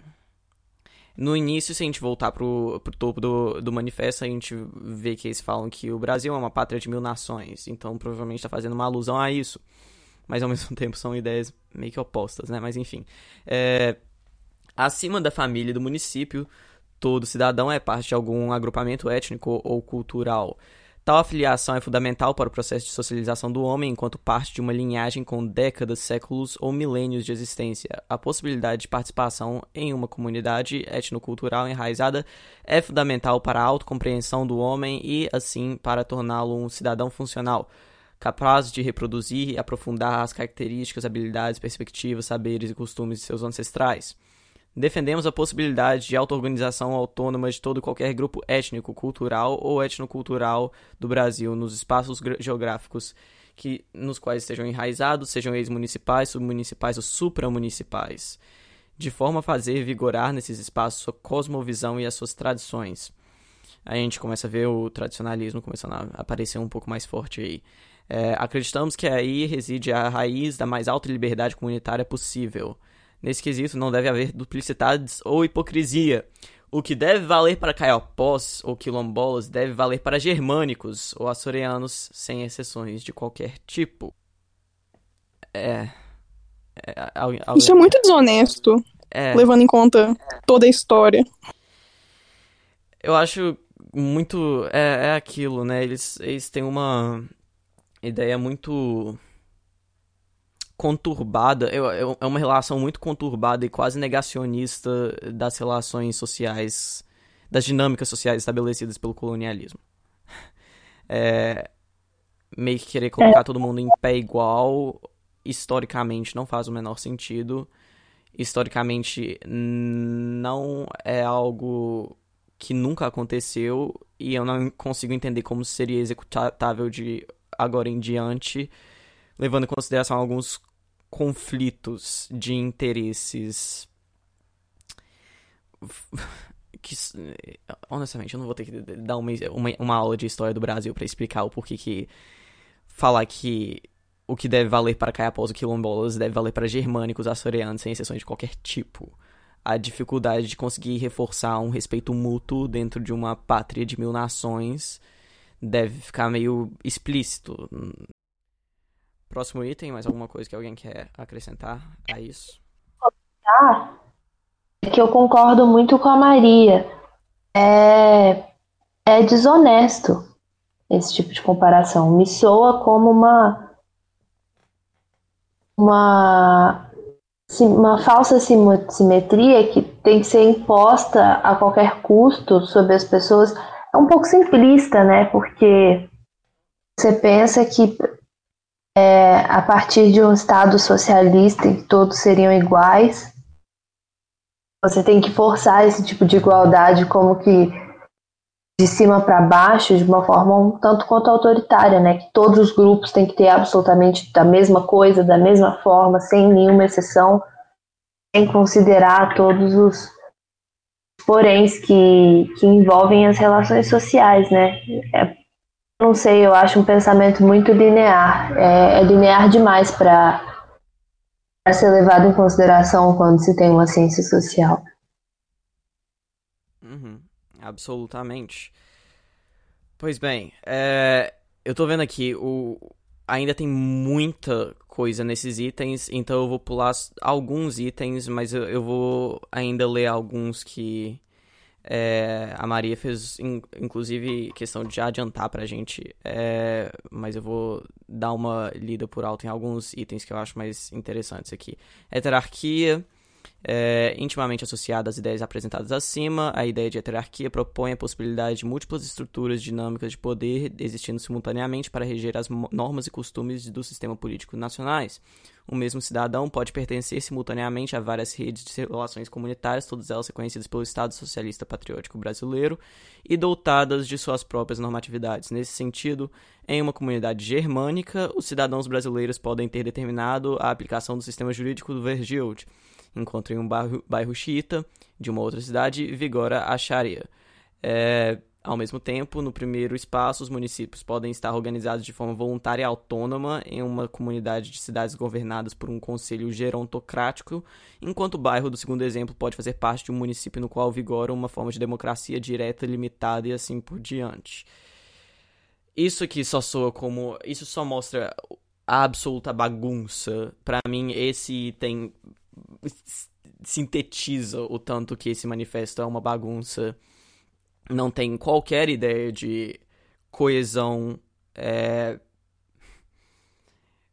política em termos do que eles consideram uma pátria com P maiúsculo, para alguém que fica falando de fortalecimento de Estado, de pátria com P maiúsculo, de unidades fundamentais, e aí logo depois pula pro panidentitarismo. Eu acho que o fato de que eles não conseguem delinear o que eles estão tentando defender, pra mim, e ao mesmo tempo eles são é muito fácil quando você entra nas redes sociais eles descobrindo que eles são contra. Pra mim mostra que eles não passam pelo teste do ar do Julius Evola, que é o teste no qual o jovem de direita deveria se provar pelo que ele é, ao invés de pelo que ele não é. Porque esse item aqui é só uma bagunça, brother. Eu não consigo nada. Alguém, por favor, quer falar alguma coisa sobre isso? Porque, olha... Eu acho que eles esqueceram que todos são iguais perante a lei. Porque eles estão querendo impor um sistema de castas aqui, assim... Um absurdo, né? Assim, aplicação... enquanto um bairro é xiita, de outra cidade vigora a Sharia. Depois o do Vergil, assim, para mim é um absurdo. Ainda mais em relação ao sistema jurídico, você quer pôr um juiz para julgar judeu, um juiz para julgar árabe, um juiz para julgar indiano, assim, num país como o Brasil, assim, não, eu acho que em nenhum país isso daria certo, mas especificamente com as desigualdades que existem aqui no Brasil, que são tão discrepantes, eles querem discriminar ainda mais, assim, nossa, esse manifesto, assim, tá complicado.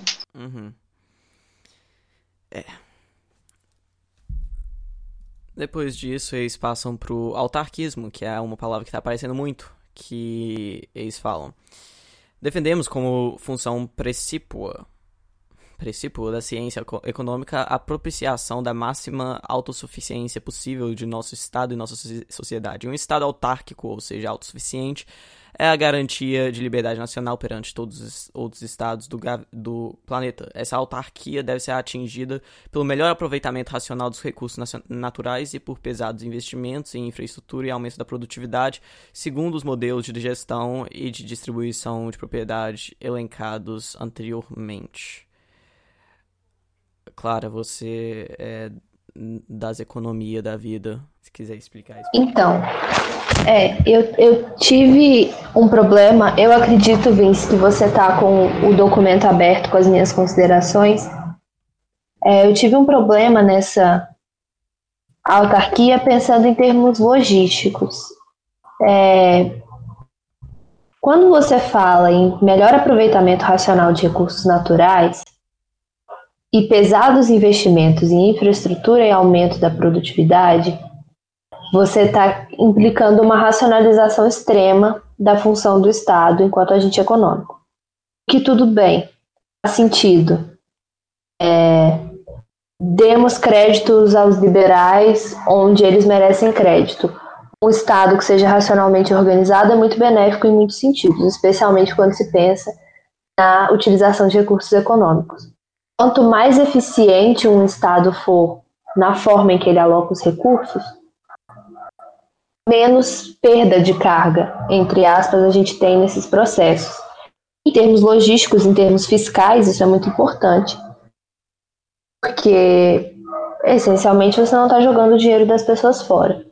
Existem inúmeras discussões aí a respeito da capacidade ou não do Estado de se financiar de forma autônoma, ou seja, sem os tributos das pessoas, mas eu nem vou entrar nesse mérito. Só pensando no Estado descrito da forma como ele coloca no parágrafo anterior, com diferentes leis para diferentes pessoas, com 2 pesos e 2 medidas, de acordo com a filiação étnica, cultural de cada pessoa, eu não consigo pensar em termos práticos como se desenvolve, por exemplo, uma política industrial de investimento pesado em infraestrutura. Porque você tem diferentes organizações com diferentes crenças a respeito do papel do Estado, com diferentes interpretações culturais, por exemplo, do que seria correto em termos de tributação. E como que você faz isso de maneira eficiente é contraditório. Essa questão de um Estado eficiente, de um Estado que coloca os recursos da população de maneira maximizadora para o uso da coletividade, ele depende primeiro de um pacto federativo. E de um pacto federativo em que a sociedade escolhe quais são os rumos que essa economia vai tomar. E ela escolhe enquanto conjunto e não enquanto células separadas de diferentes culturas e etnias. Ela escolhe enquanto nação. Então, é muito complicado você falar em um Estado que vá prover todo esse tipo de infraestrutura, de investimento e de racionalização, ao mesmo tempo que você permite esse nível de liberdade econômica individual. Liberdade aqui usado de forma muito ampla, eu não estou nem falando de liberdade enquanto liberalismo, mas liberdade mesmo de escolha de tributação, de escolha de forma de relacionamento. Em termos logísticos, isso tudo me parece impraticável. Bom, eu vou enumerar alguns dos... eu vou sair um pouco da ordem aqui do manifesto, só para eu enumerar alguns dos itens que eu vou pular, mas para as pessoas saberem quais itens esses são, e com uns comentários muito rápidos a respeito do que eles são. Nacionalismo internacionalista, ecologia profunda, restauração do sagrado, ressacralização do mundo, que eu acho uma coisa muito interessante se você está considerando o panidentitarismo e o etnopluralismo como uma parte tão importante da sua pátria, com P maiúsculo. Arqueofuturismo, ou seja, sei lá, esses vão ser os itens que eu não vou ler. Protecionismo também. uma coisa que eu vou ler agora é o próximo item depois do autarquismo, que é meritocratismo. O Estado, entendido aqui como um poder central do Brasil, acima de todas as comunidades menores, deve ser guiado por uma vanguarda de cidadãos, oriundos dos diversos ordenamentos comunitários, selecionados por suas aptidões e capacidades, de uma forma legitimamente meritocrática, em contraposição ao meritocratismo burguês, que garanta com equidade a possibilidade de qualquer cidadão ingressar na maquinaria estatal. 1. Como vocês vão escolher esses cidadãos? 2.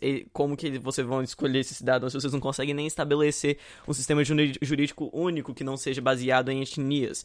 3. Como que você vai ingressar na maquinaria estatal de uma forma descentralizada ou centralizada? Como que isso vai se contrapor com a centralidade do Estado patriótico brasileiro versus o municipalismo descentralizado, federativo, sei lá, autárquico, panidentitário, não sei.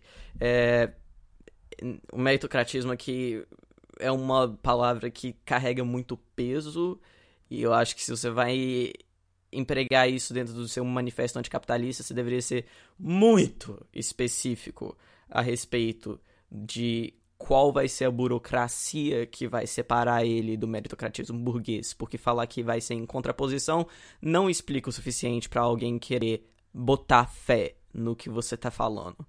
Então, complicado, sabe? Estatizar o meritocratismo não fazer dele menos burguês. Você realmente tem que explicar como ele vai vir e como que você vai organizar essa hierarquia e o que essa hierarquia vai significar para as pessoas vivendo na sua pátria. Eu acho muito problemático também falar no meritocratismo no Brasil, né? Que é um dos países mais desiguais do mundo. E, assim, com que base você vai implantar um meritocratismo aqui no Brasil? Não tem como. A desigualdade salarial, a desigualdade entre homens e mulheres ainda é muito presente, desigualdade de gênero no Brasil, sabe? Assim, são questões que, se você quiser instaurar um meritocratismo, elas têm que ser resolvidas, então, primeiro, assim. Eu achei muito problemático esse ponto. Definitivamente. Como é que você vai empregar um meritocratismo levando em consideração reformas mais imediatas, né? Em termos econômicos e de infraestrutura. Protecionismo, continentalismo. A nova resistência não esquece que o Brasil é parte de um grande continente, de uma civilização maior. Eles botaram itálico nessa civilização maior. Não fui eu, fui eles. Por muito tempo, o Brasil tem estado com suas costas viradas para seus vizinhos, apesar de com eles partilhar uma longa história, bem como profundas raízes étnicas, culturais e religiosas.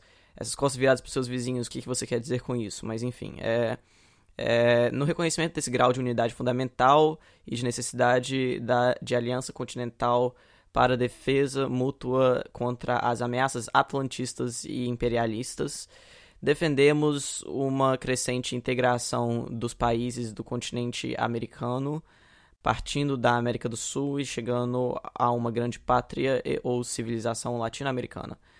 Tal integração deve se realizar em termos com os quais todos os países e seus povos possam concordar de forma livre e unânime em um espírito de fraternidade e solidariedade civilizacional. Olha, vocês podem me corrigir se eu estiver errado, ok? Por favor, me corrija se eu estiver errado. Pra mim, isso só soa como expansionismo.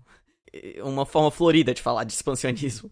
Se eu estiver errado, por favor, me corrijam agora e eu me calo para sempre. Mas, assim, essa ideia de continentalismo, de uma grande fraternidade internacional pareada com um nacionalismo exacerbado e a ideia de um Estado forte, que nem... Eu não vou entrar no mérito de novo do fato de que esse Estado forte não é reforçado nesse manifesto, mas, assim, só sou expansionista. Assim, só sou expansionista. Eu acho que o que ele diz em outros tópicos acima de um inimigo global e de um patriotismo muito forte só reforça, né? Assim, fazendo uma comparação, assim, na Alemanha nazista tinha um movimento expansionista muito grande, você tinha um inimigo e você tinha um sentimento patriota muito grande, então, assim, semelhanças muito perigosas. Eu fico curiosa para como que isso funcionaria. Tipo assim, esse Estado brasileiro com vários micro-estados internos que são totalmente independentes, totalmente soberanos, mas também ao mesmo tempo totalmente submissos a esse Estado. Eles vão expandir para o resto da América Latina, na qual vão existir outros estados, eu imagino que vão permanecer os mesmos que já existem, que vão ser totalmente soberanos, mas ao mesmo tempo vão ser submissos a esse grande Estado brasileiro contra o globalismo e contra as pautas liberais de direitos humanos do sistema internacional. É isso que eles estão dizendo? Então eles não querem entrar nas instituições internacionais, entrar nessa coisa de direitos humanos, mas ao mesmo tempo eles querem propor um grande Estado do sistema internacional, que é uma coisa que nem no sistema ONU chegou a existir. Eu não tô entendendo como que isso foi funcionar. Em relação a isso, Maria, eu acho que vale lembrar, em termos de quarta teoria política, e isso não vai explicar absolutamente nada do que você está perguntando, porque não tem como eles explicarem isso, mas mais revela sobre a influência que a quarta teoria política tem de geopolítica, porque a quarta teoria política do Dugin ela influencia muito um projeto que eu não posso falar muito sobre esse projeto porque eu não entendo tanto a definição dele, eu não quero acabar falando algo errado aqui, mas é chamado de eurasianismo, que basicamente seria o projeto político do Putin. Mas o Dugin, sendo um antigo consultor do Putin e sendo alguém de influência no Kremlin, etc. e tal, a geopolítica informa a quarta teoria política ao invés da quarta teoria política informar a geopolítica. E em termos disso, dá pra você ver que tem sempre esse embate entre ideologia, gestão, sabe, como organizar uma nação versus táticas de relação internacional. E parece que esse continentalismo é só uma forma da nova resistência tentar adaptar o eurasianismo para a América Latina, que é um projeto assim que tenta fingir que não é expansionista, mas assim, pelo menos aqui no que eu tô lendo soa expansionista, só que ao mesmo tempo tenta soar tão respeitoso da autonomia que quer disfarçar o que está por baixo em termos de táticas geopolítica. E o objetivo nisso, pelo menos do Dugin fala, e que vai aparecer agora, seria o multipolarismo, que o Manifesto mesmo explica que, como consequência inevitável de toda a nossa cosmovisão e como parte incontornável dessa, defendemos o multipolarismo como princípio das relações internacionais para o futuro. A nova resistência aceita... Pera. Diga. É um multipolarismo no qual você tem um grande estado forte, que no caso seria o Brasil, comandando toda a América Latina, e não tem nada que garante que não vão querer expandir para o resto do mundo também, né?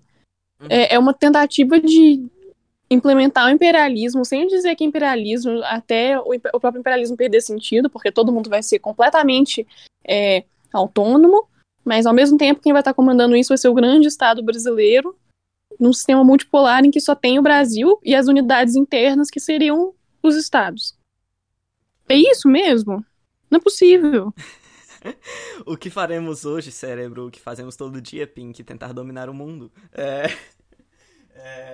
É exatamente isso, porque o multipolarismo tem esse conflito interno no multipolarismo duguinista entre querer ser uma tática para se opor à hegemonia estadunidense e ao mesmo tempo querer ser um fim em si mesmo, porque seria uma distribuição de forças políticas, mas ao mesmo tempo sendo usado como uma tática contra a hegemonia estadunidense implica que tem que ter uma hegemonia oposta, e já que não existe mais União Soviética, então vamos colar com o que der, né? Assim.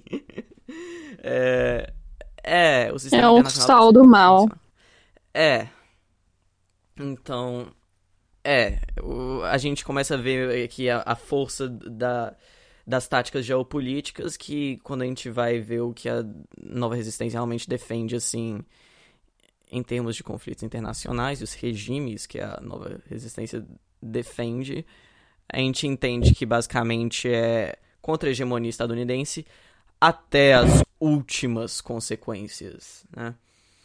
Aí eles têm nacionalismo internacionalista, lorota, ecologia profunda, restauração do sagrado, ressacralização do mundo, mais lorota, ética da virtude, o que é retornar ao evolismo, né, o Julius Evola, e o tradicionalismo, que é a nova resistência, um movimento que almeja forjar soldados políticos, homens e mulheres novos, capazes de impor uma nova ordem e gerar um novo mundo. Sistemas morais deontológicos e consequencialistas são incapazes de criar o tipo heróico capaz de realizar tais tarefas hercúleas.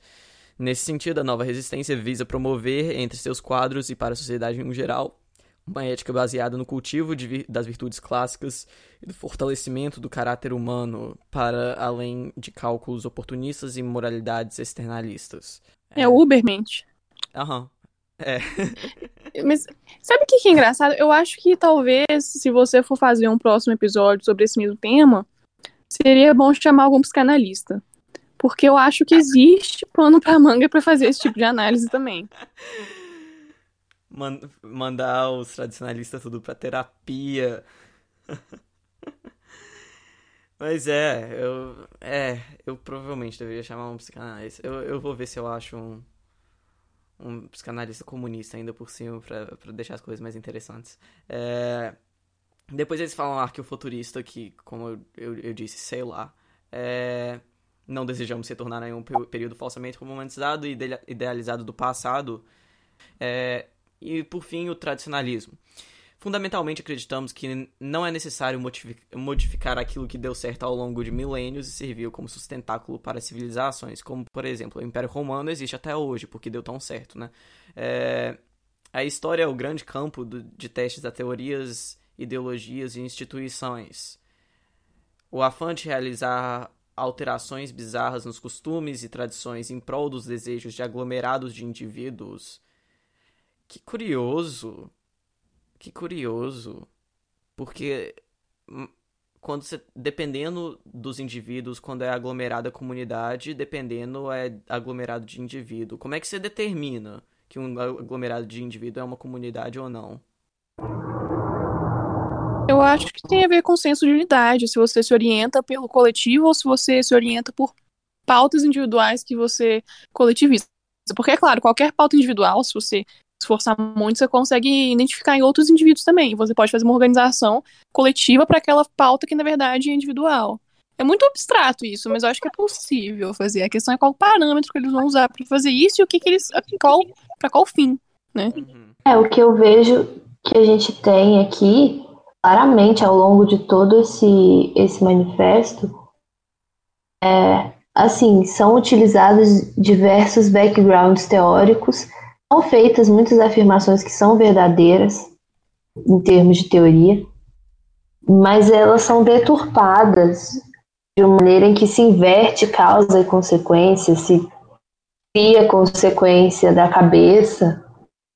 Tem algumas preposições teóricas que estão erradas também, mas isso me soa muito como pessoas que leram 3 páginas de um livro de 800 e pegaram essas 3 páginas aí para justificar uma ideologia que já existe, sabe? Não que eles querem criar. Bom, com isso nós encerramos, né? Eles falam nesses termos absolutamente revolucionários que pensa a nova resistência. Cada ideia central desse manifesto poderia ser ainda mais profundamente desenvolvido, mas o disposto acima já deve servir para pautar os estudos e reflexões do soldado político nacional revolucionário do século XXI. Assim se pronuncia a nova resistência, liberdade, justiça e revolução. Chegamos no final desse muito longo manifesto, mas que elucidou muito pouco. Mas tá tudo bem, sabe por quê? Porque a gente não precisa desse manifesto para entender a nova resistência. Na verdade, se a gente for ser fiel às postagens da nova resistência, a gente pode pegar esse manifesto e usar de papel higiênico.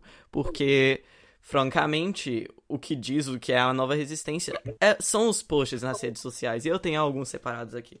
O líder cujo nome não, eu já falei que eu vou presumir que esse cara é o líder, assim, se não for, fica aí o honorário, assim. Tem alguns tweets bem polêmicos, na verdade, se eu abrisse o Twitter dele agora, eu poderia ler um monte de pérolas, mas eu tenho algumas que eu já separei de algum tempo atrás, assim, de alguns meses atrás. Algumas que eu vou ler agora. O primeiro seria uma imagem do partido Nasbol, com a citação: os Nasbol são jovens limpos e corajosos, os únicos que nos permitem acreditar confiantemente no futuro moral do país. Para quem não sabe, Nasbol é um movimento que surgiu no final da União Soviética, com o Limanov e o Dugin, inclusive, sendo bem influente, se não me engano. Posso estar errado a respeito disso. O nome é o que... O nome e o logotipo é exatamente o que você espera. Fundo vermelho, círculo branco, foice martelo preto. Nasbol, Nacional Bolchevique. Outro tweet dele seria: o feminismo sempre teve um caráter castrador e puritano.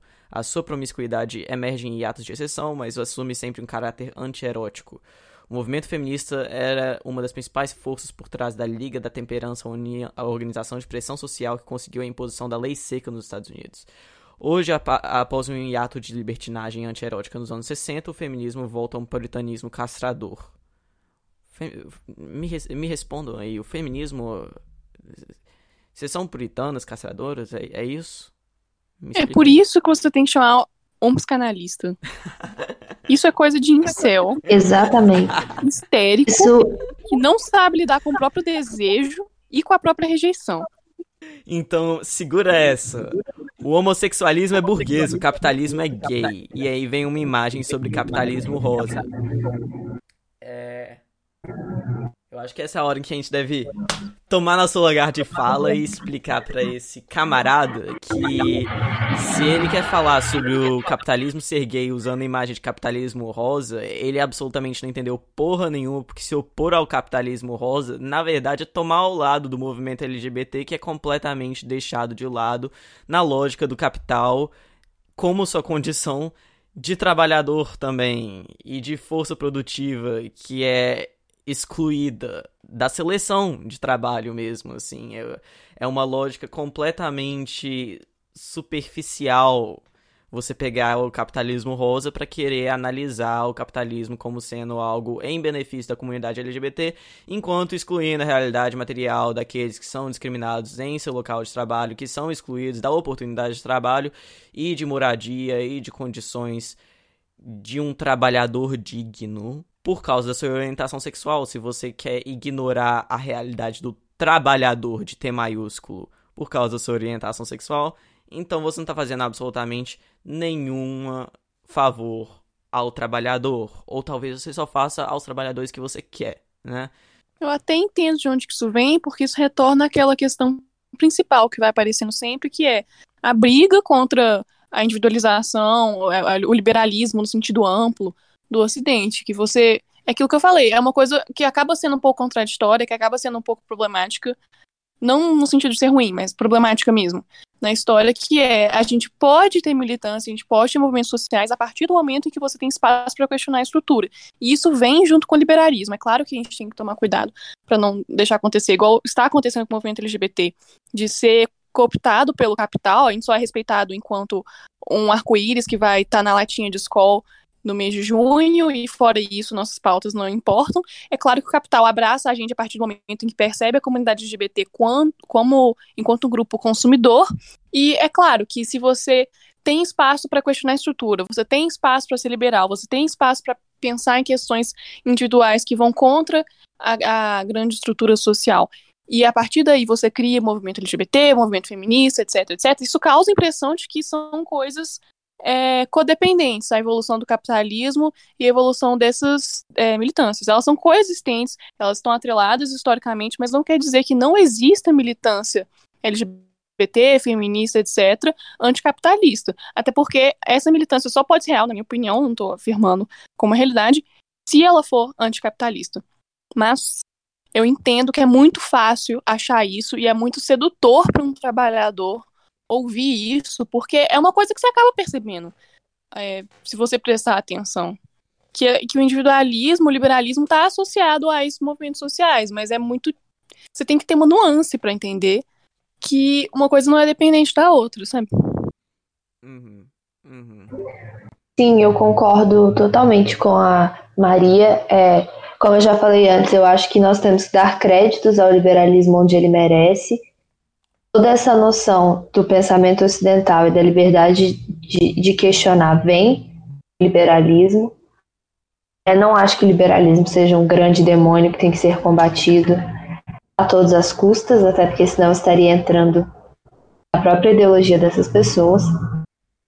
Mas o que falta em termos de compreensão aqui, eu acho, é uma leitura muito simples de que o capitalismo não inclui as pessoas LGBT ou as mulheres ou as pessoas racializadas enquanto consumidores, porque ele entende a necessidade de inclusão dessas pessoas enquanto pessoas. Ele as inclui enquanto consumidores porque enxerga-se nessas pessoas uma maneira de exploração e de expropriação de valor que faz mais sentido dentro do ciclo do capital do que fora dele. E é só por isso.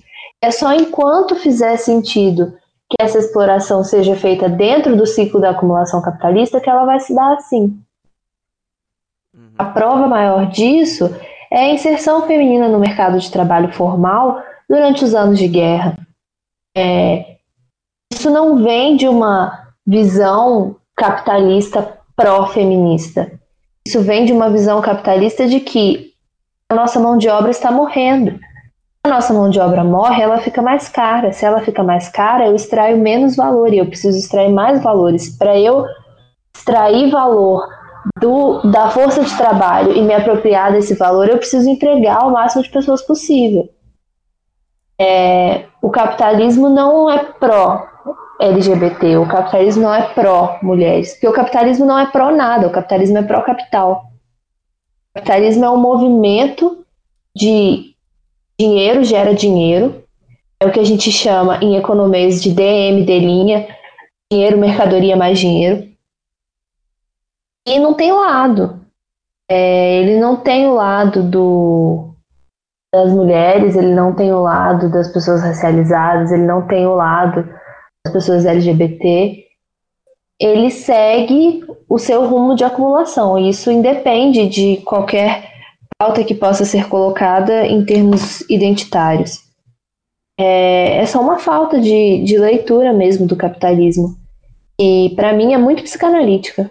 Muito mais do que econômica, como a própria Maria já falou. Uhum. Perfeito, perfeito. Aí, outro tweet ainda, agora mudando um pouquinho de assunto, uma pequena thread que esse camarada nos apresentou. Quando comunistas entre aspas, ocidentais contemporâneos dizem que europeus não podem reclamar da imigração, eles estão dizendo que a classe trabalhadora dos países europeus tem que aceitar todo o sofrimento que lhe é imposto pela classe capitalista e pelo Estado que a defende. Não são as elites que reclamam da imigração. As elites são a favor da imigração em massa. Acreditar em punição para a classe trabalhadora de hoje por supostos crimes cometidos pelas elites de gerações passadas está na mesma lógica que dizer que quem tem que pagar pela crise econômica é o trabalhador. Eis o esquerdismo como máscara do liberalismo mais radical. E aí, sim, o comentário que eu quero fazer sobre essas postagens deles e sobre esse manifesto, assim, tirando a parte que eles são muito desonestos, né, com o uso das informações, eu acho que a gente tem que ficar atento, porque eles fazem uso de dois artifícios, né, para tentar convencer a pessoa sobre essa posição deles aí.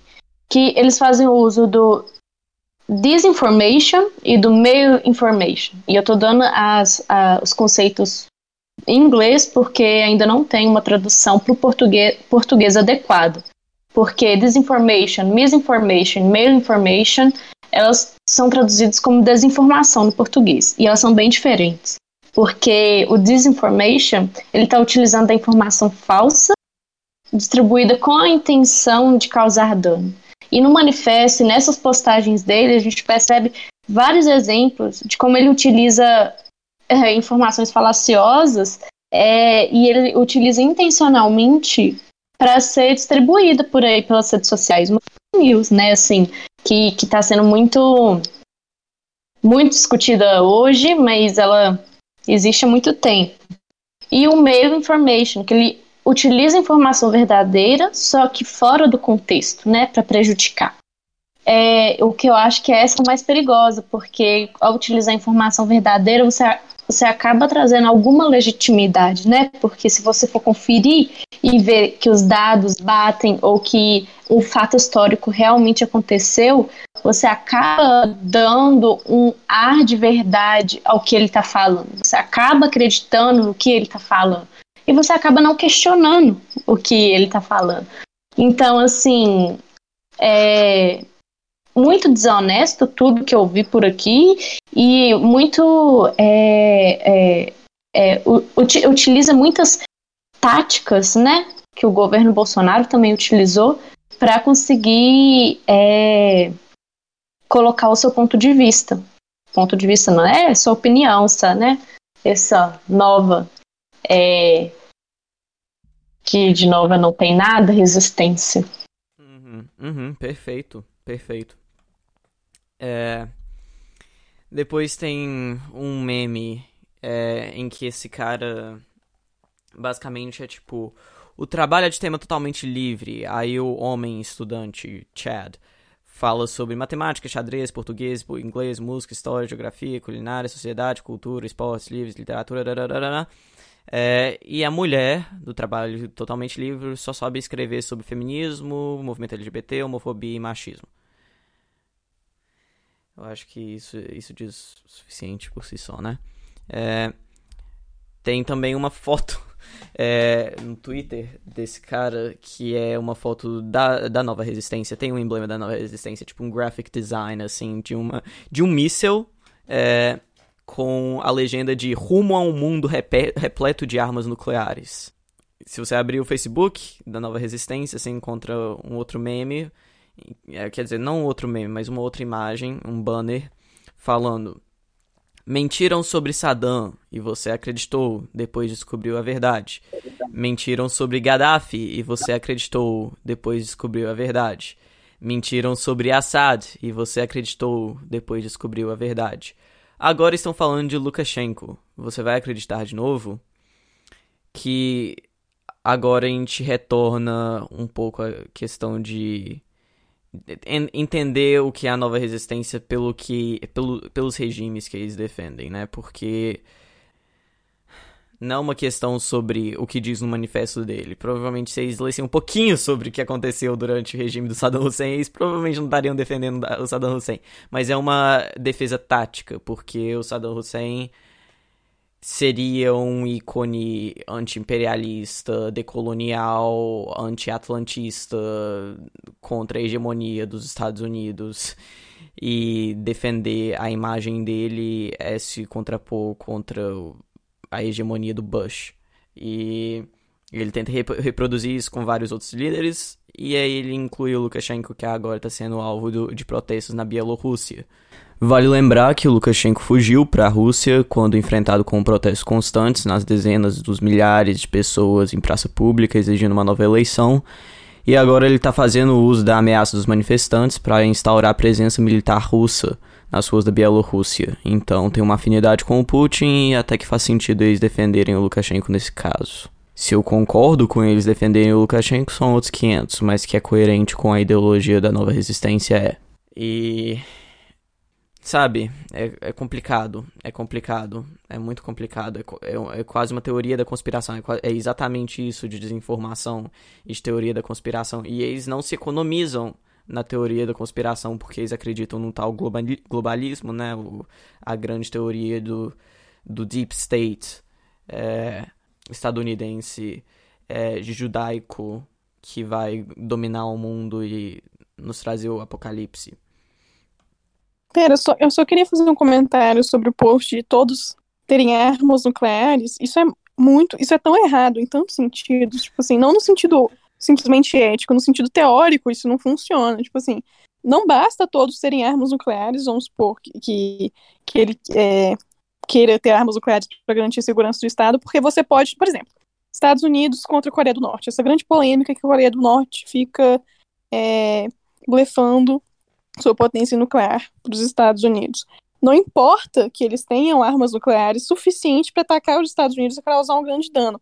Eles têm capacidade de retaliação e eles têm capacidade de retaliação da retaliação dos Estados Unidos, porque os Estados Unidos vai retaliar, eles vão mandar um míssil e eles têm capacidade de sobreviver, de ter estrutura para sobreviver a isso e retaliar mais uma vez a ponto de se impor estrategicamente. Então, tipo assim, é uma coisa inviável, tanto em questão de recurso, tanto em questão de implementação, e caso fosse viável, isso não muda muita coisa no sistema internacional, sabe? É muito estranho isso. Definitivamente. É até as últimas consequências mesmo, sabe? Não, independe do que você tá defendendo, depende de quais são as consequências para aqueles que vivem na sua nação. O importante é peitar o atlantismo, peitar a hegemonia estadunidense, peitar a OTAN. E eu não vou entrar no mérito sobre se vale a pena peitar a OTAN ou não. Eu acho que isso foge a respeito, isso foge do que eu acredito politicamente. Eu acho que a questão é sempre maior do que isso. Mas realmente, de fato, assim, tipo, se a sua identidade se baseia em ser antiliberal antes de você ser anticapitalista, geopoliticamente uns surtos desses começam a fazer sentido, né? Porque aí você está se contrapondo à iconografia liberal dos Estados Unidos, que vem vingando desde os anos 80, assim, com o Reagan.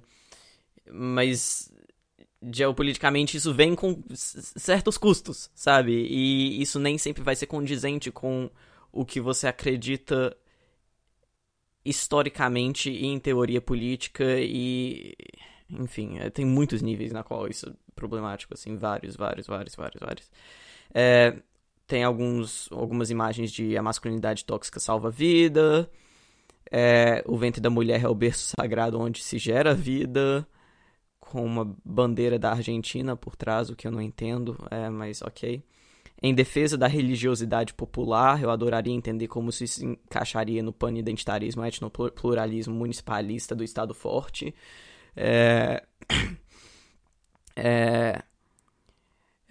Defender os índios é defender... E dá uns saltos muito grandes nesses posts do Facebook, porque você tem um post tipo, defender os índios é defender o Brasil, ok. O tráfico de animais é uma das faces hediondas do capitalismo, ok. E aí logo depois você tem, tipo, um post armamentista nuclear, sabe? E um post, sei lá, pró-Saddam Hussein. E aí logo depois você tem os entregadores de apps são escravos modernos, ok. E aí logo depois você tem um post sobre capitalismo rosa. Então,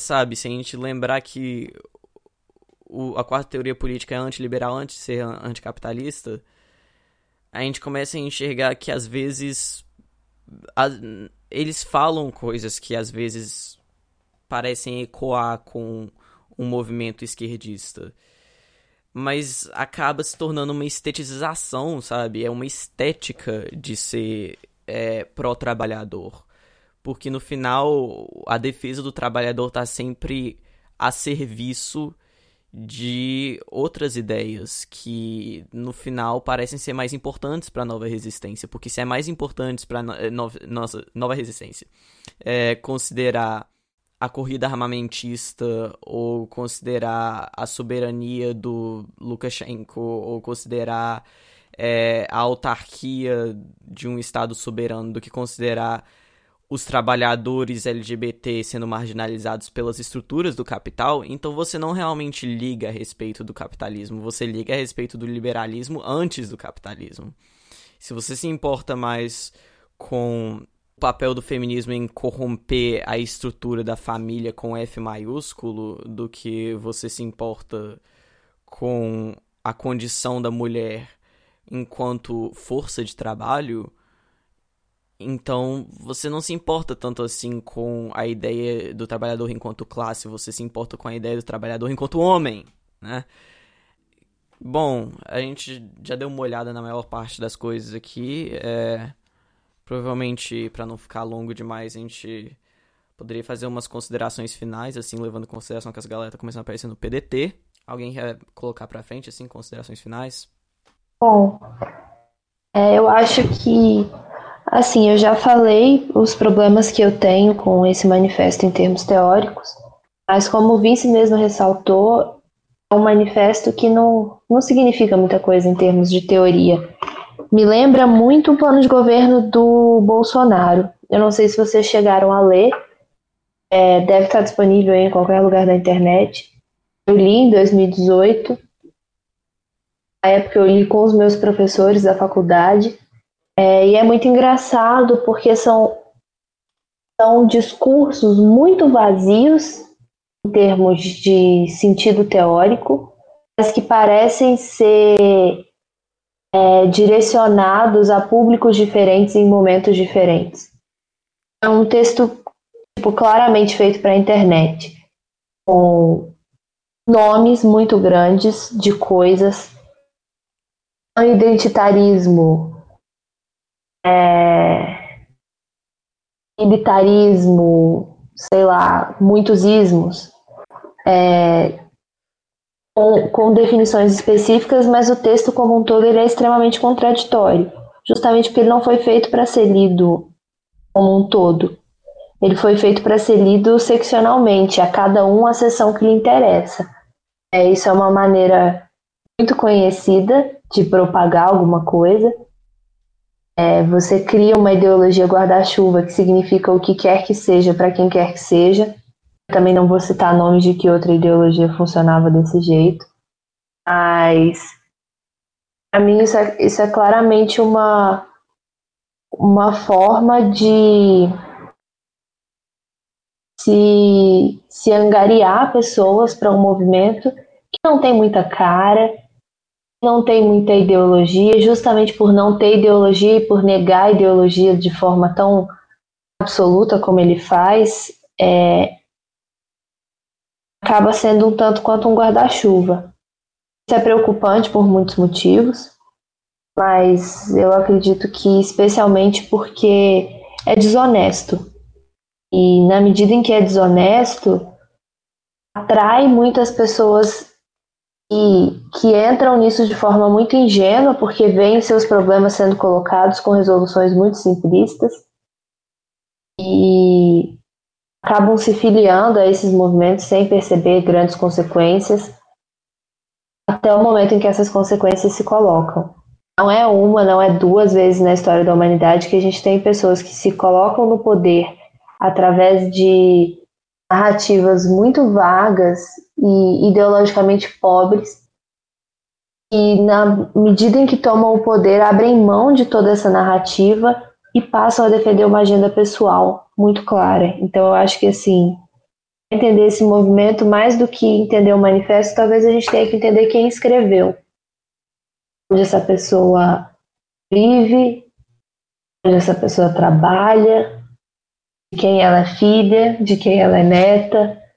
Eu acho que para entender toda essa mistura de ideologias que parece tão conveniente em alguns momentos, a gente precisa pensar no que o autor desse manifesto, ou os autores desse manifesto, e aqui eu uso pronome masculino propositadamente porque nada vai tirar da minha cabeça que ele foi escrito por homens, eu não preciso nem de uma confirmação para saber disso.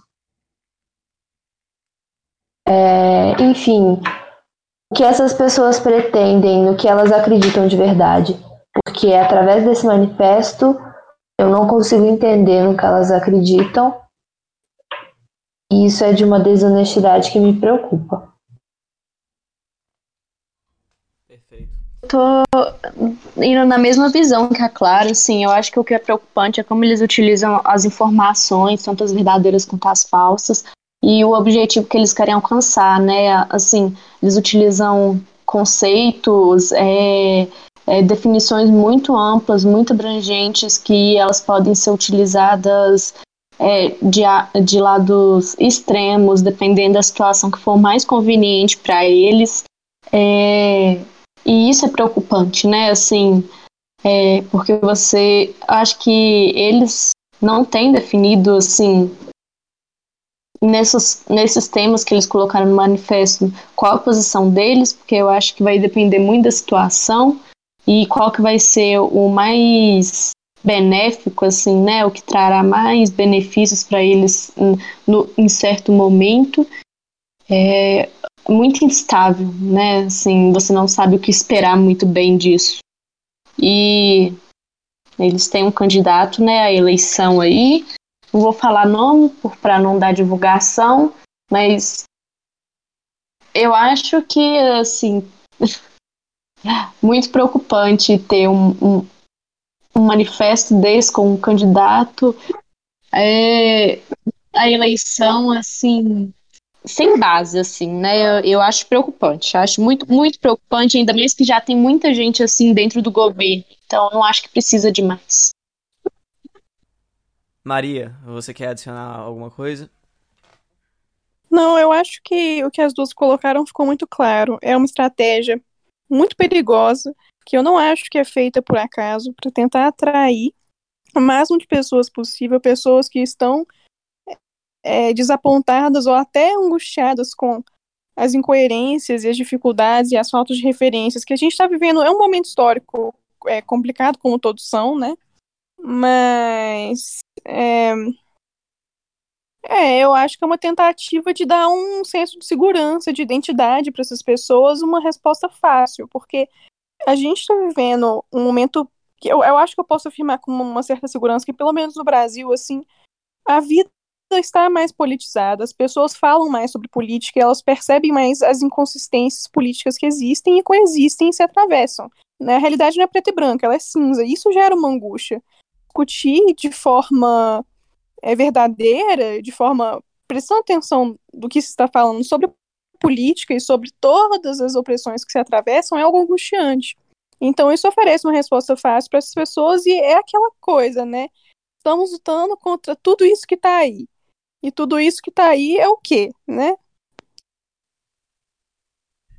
Perfeito, perfeito. Eu acho que vocês conseguiram sintetizar muito bem o porquê que eu estou preocupado e, e o porquê que o bolsonarismo meio que abre uma brecha muito conveniente para essa galera, né? Numa fase que o anticomunismo, o antipetismo ainda, anti-esquerdismo no geral não foi superado. Eu queria deixar uma citação aqui que eu estou tirando do livro Dívida, Os Primeiros 5.000 Anos, que é um livro do David Graeber, um grande economista que faleceu recentemente.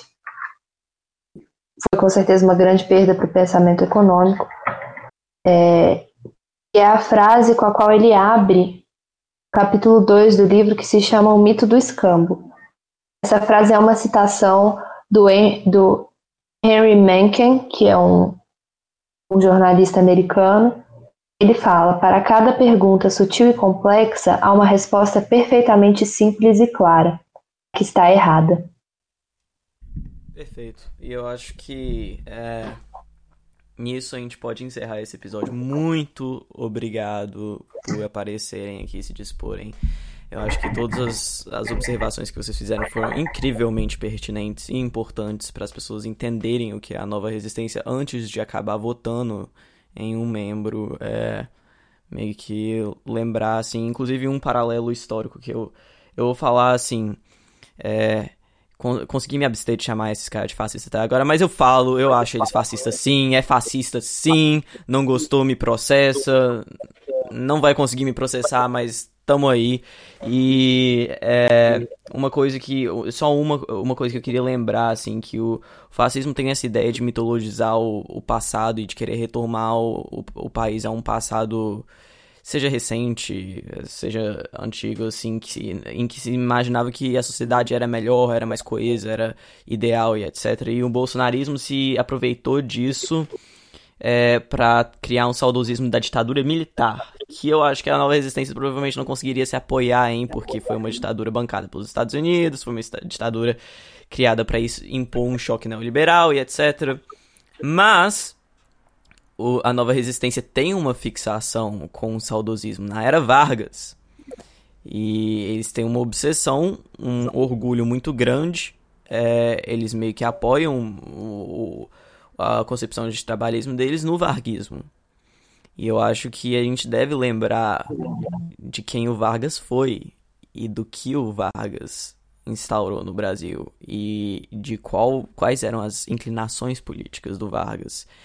E desse paralelo muito curioso, né? Porque de um lado a gente tem um bolsonarismo vazio que não consegue cumprir, mas que fica se apoiando num saudosismo de uma era perfeita que nunca foi.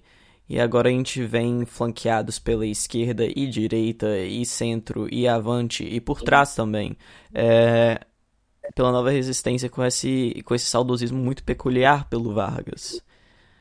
E provavelmente seria bom deixar aí na mesa para as pessoas pensarem assim, toda vez que elas verem um desses camaradas falando sobre o Vargas, já que eles ficam se chamando de camaradas, não vão se importar se eu chamar ele de camaradas também, né?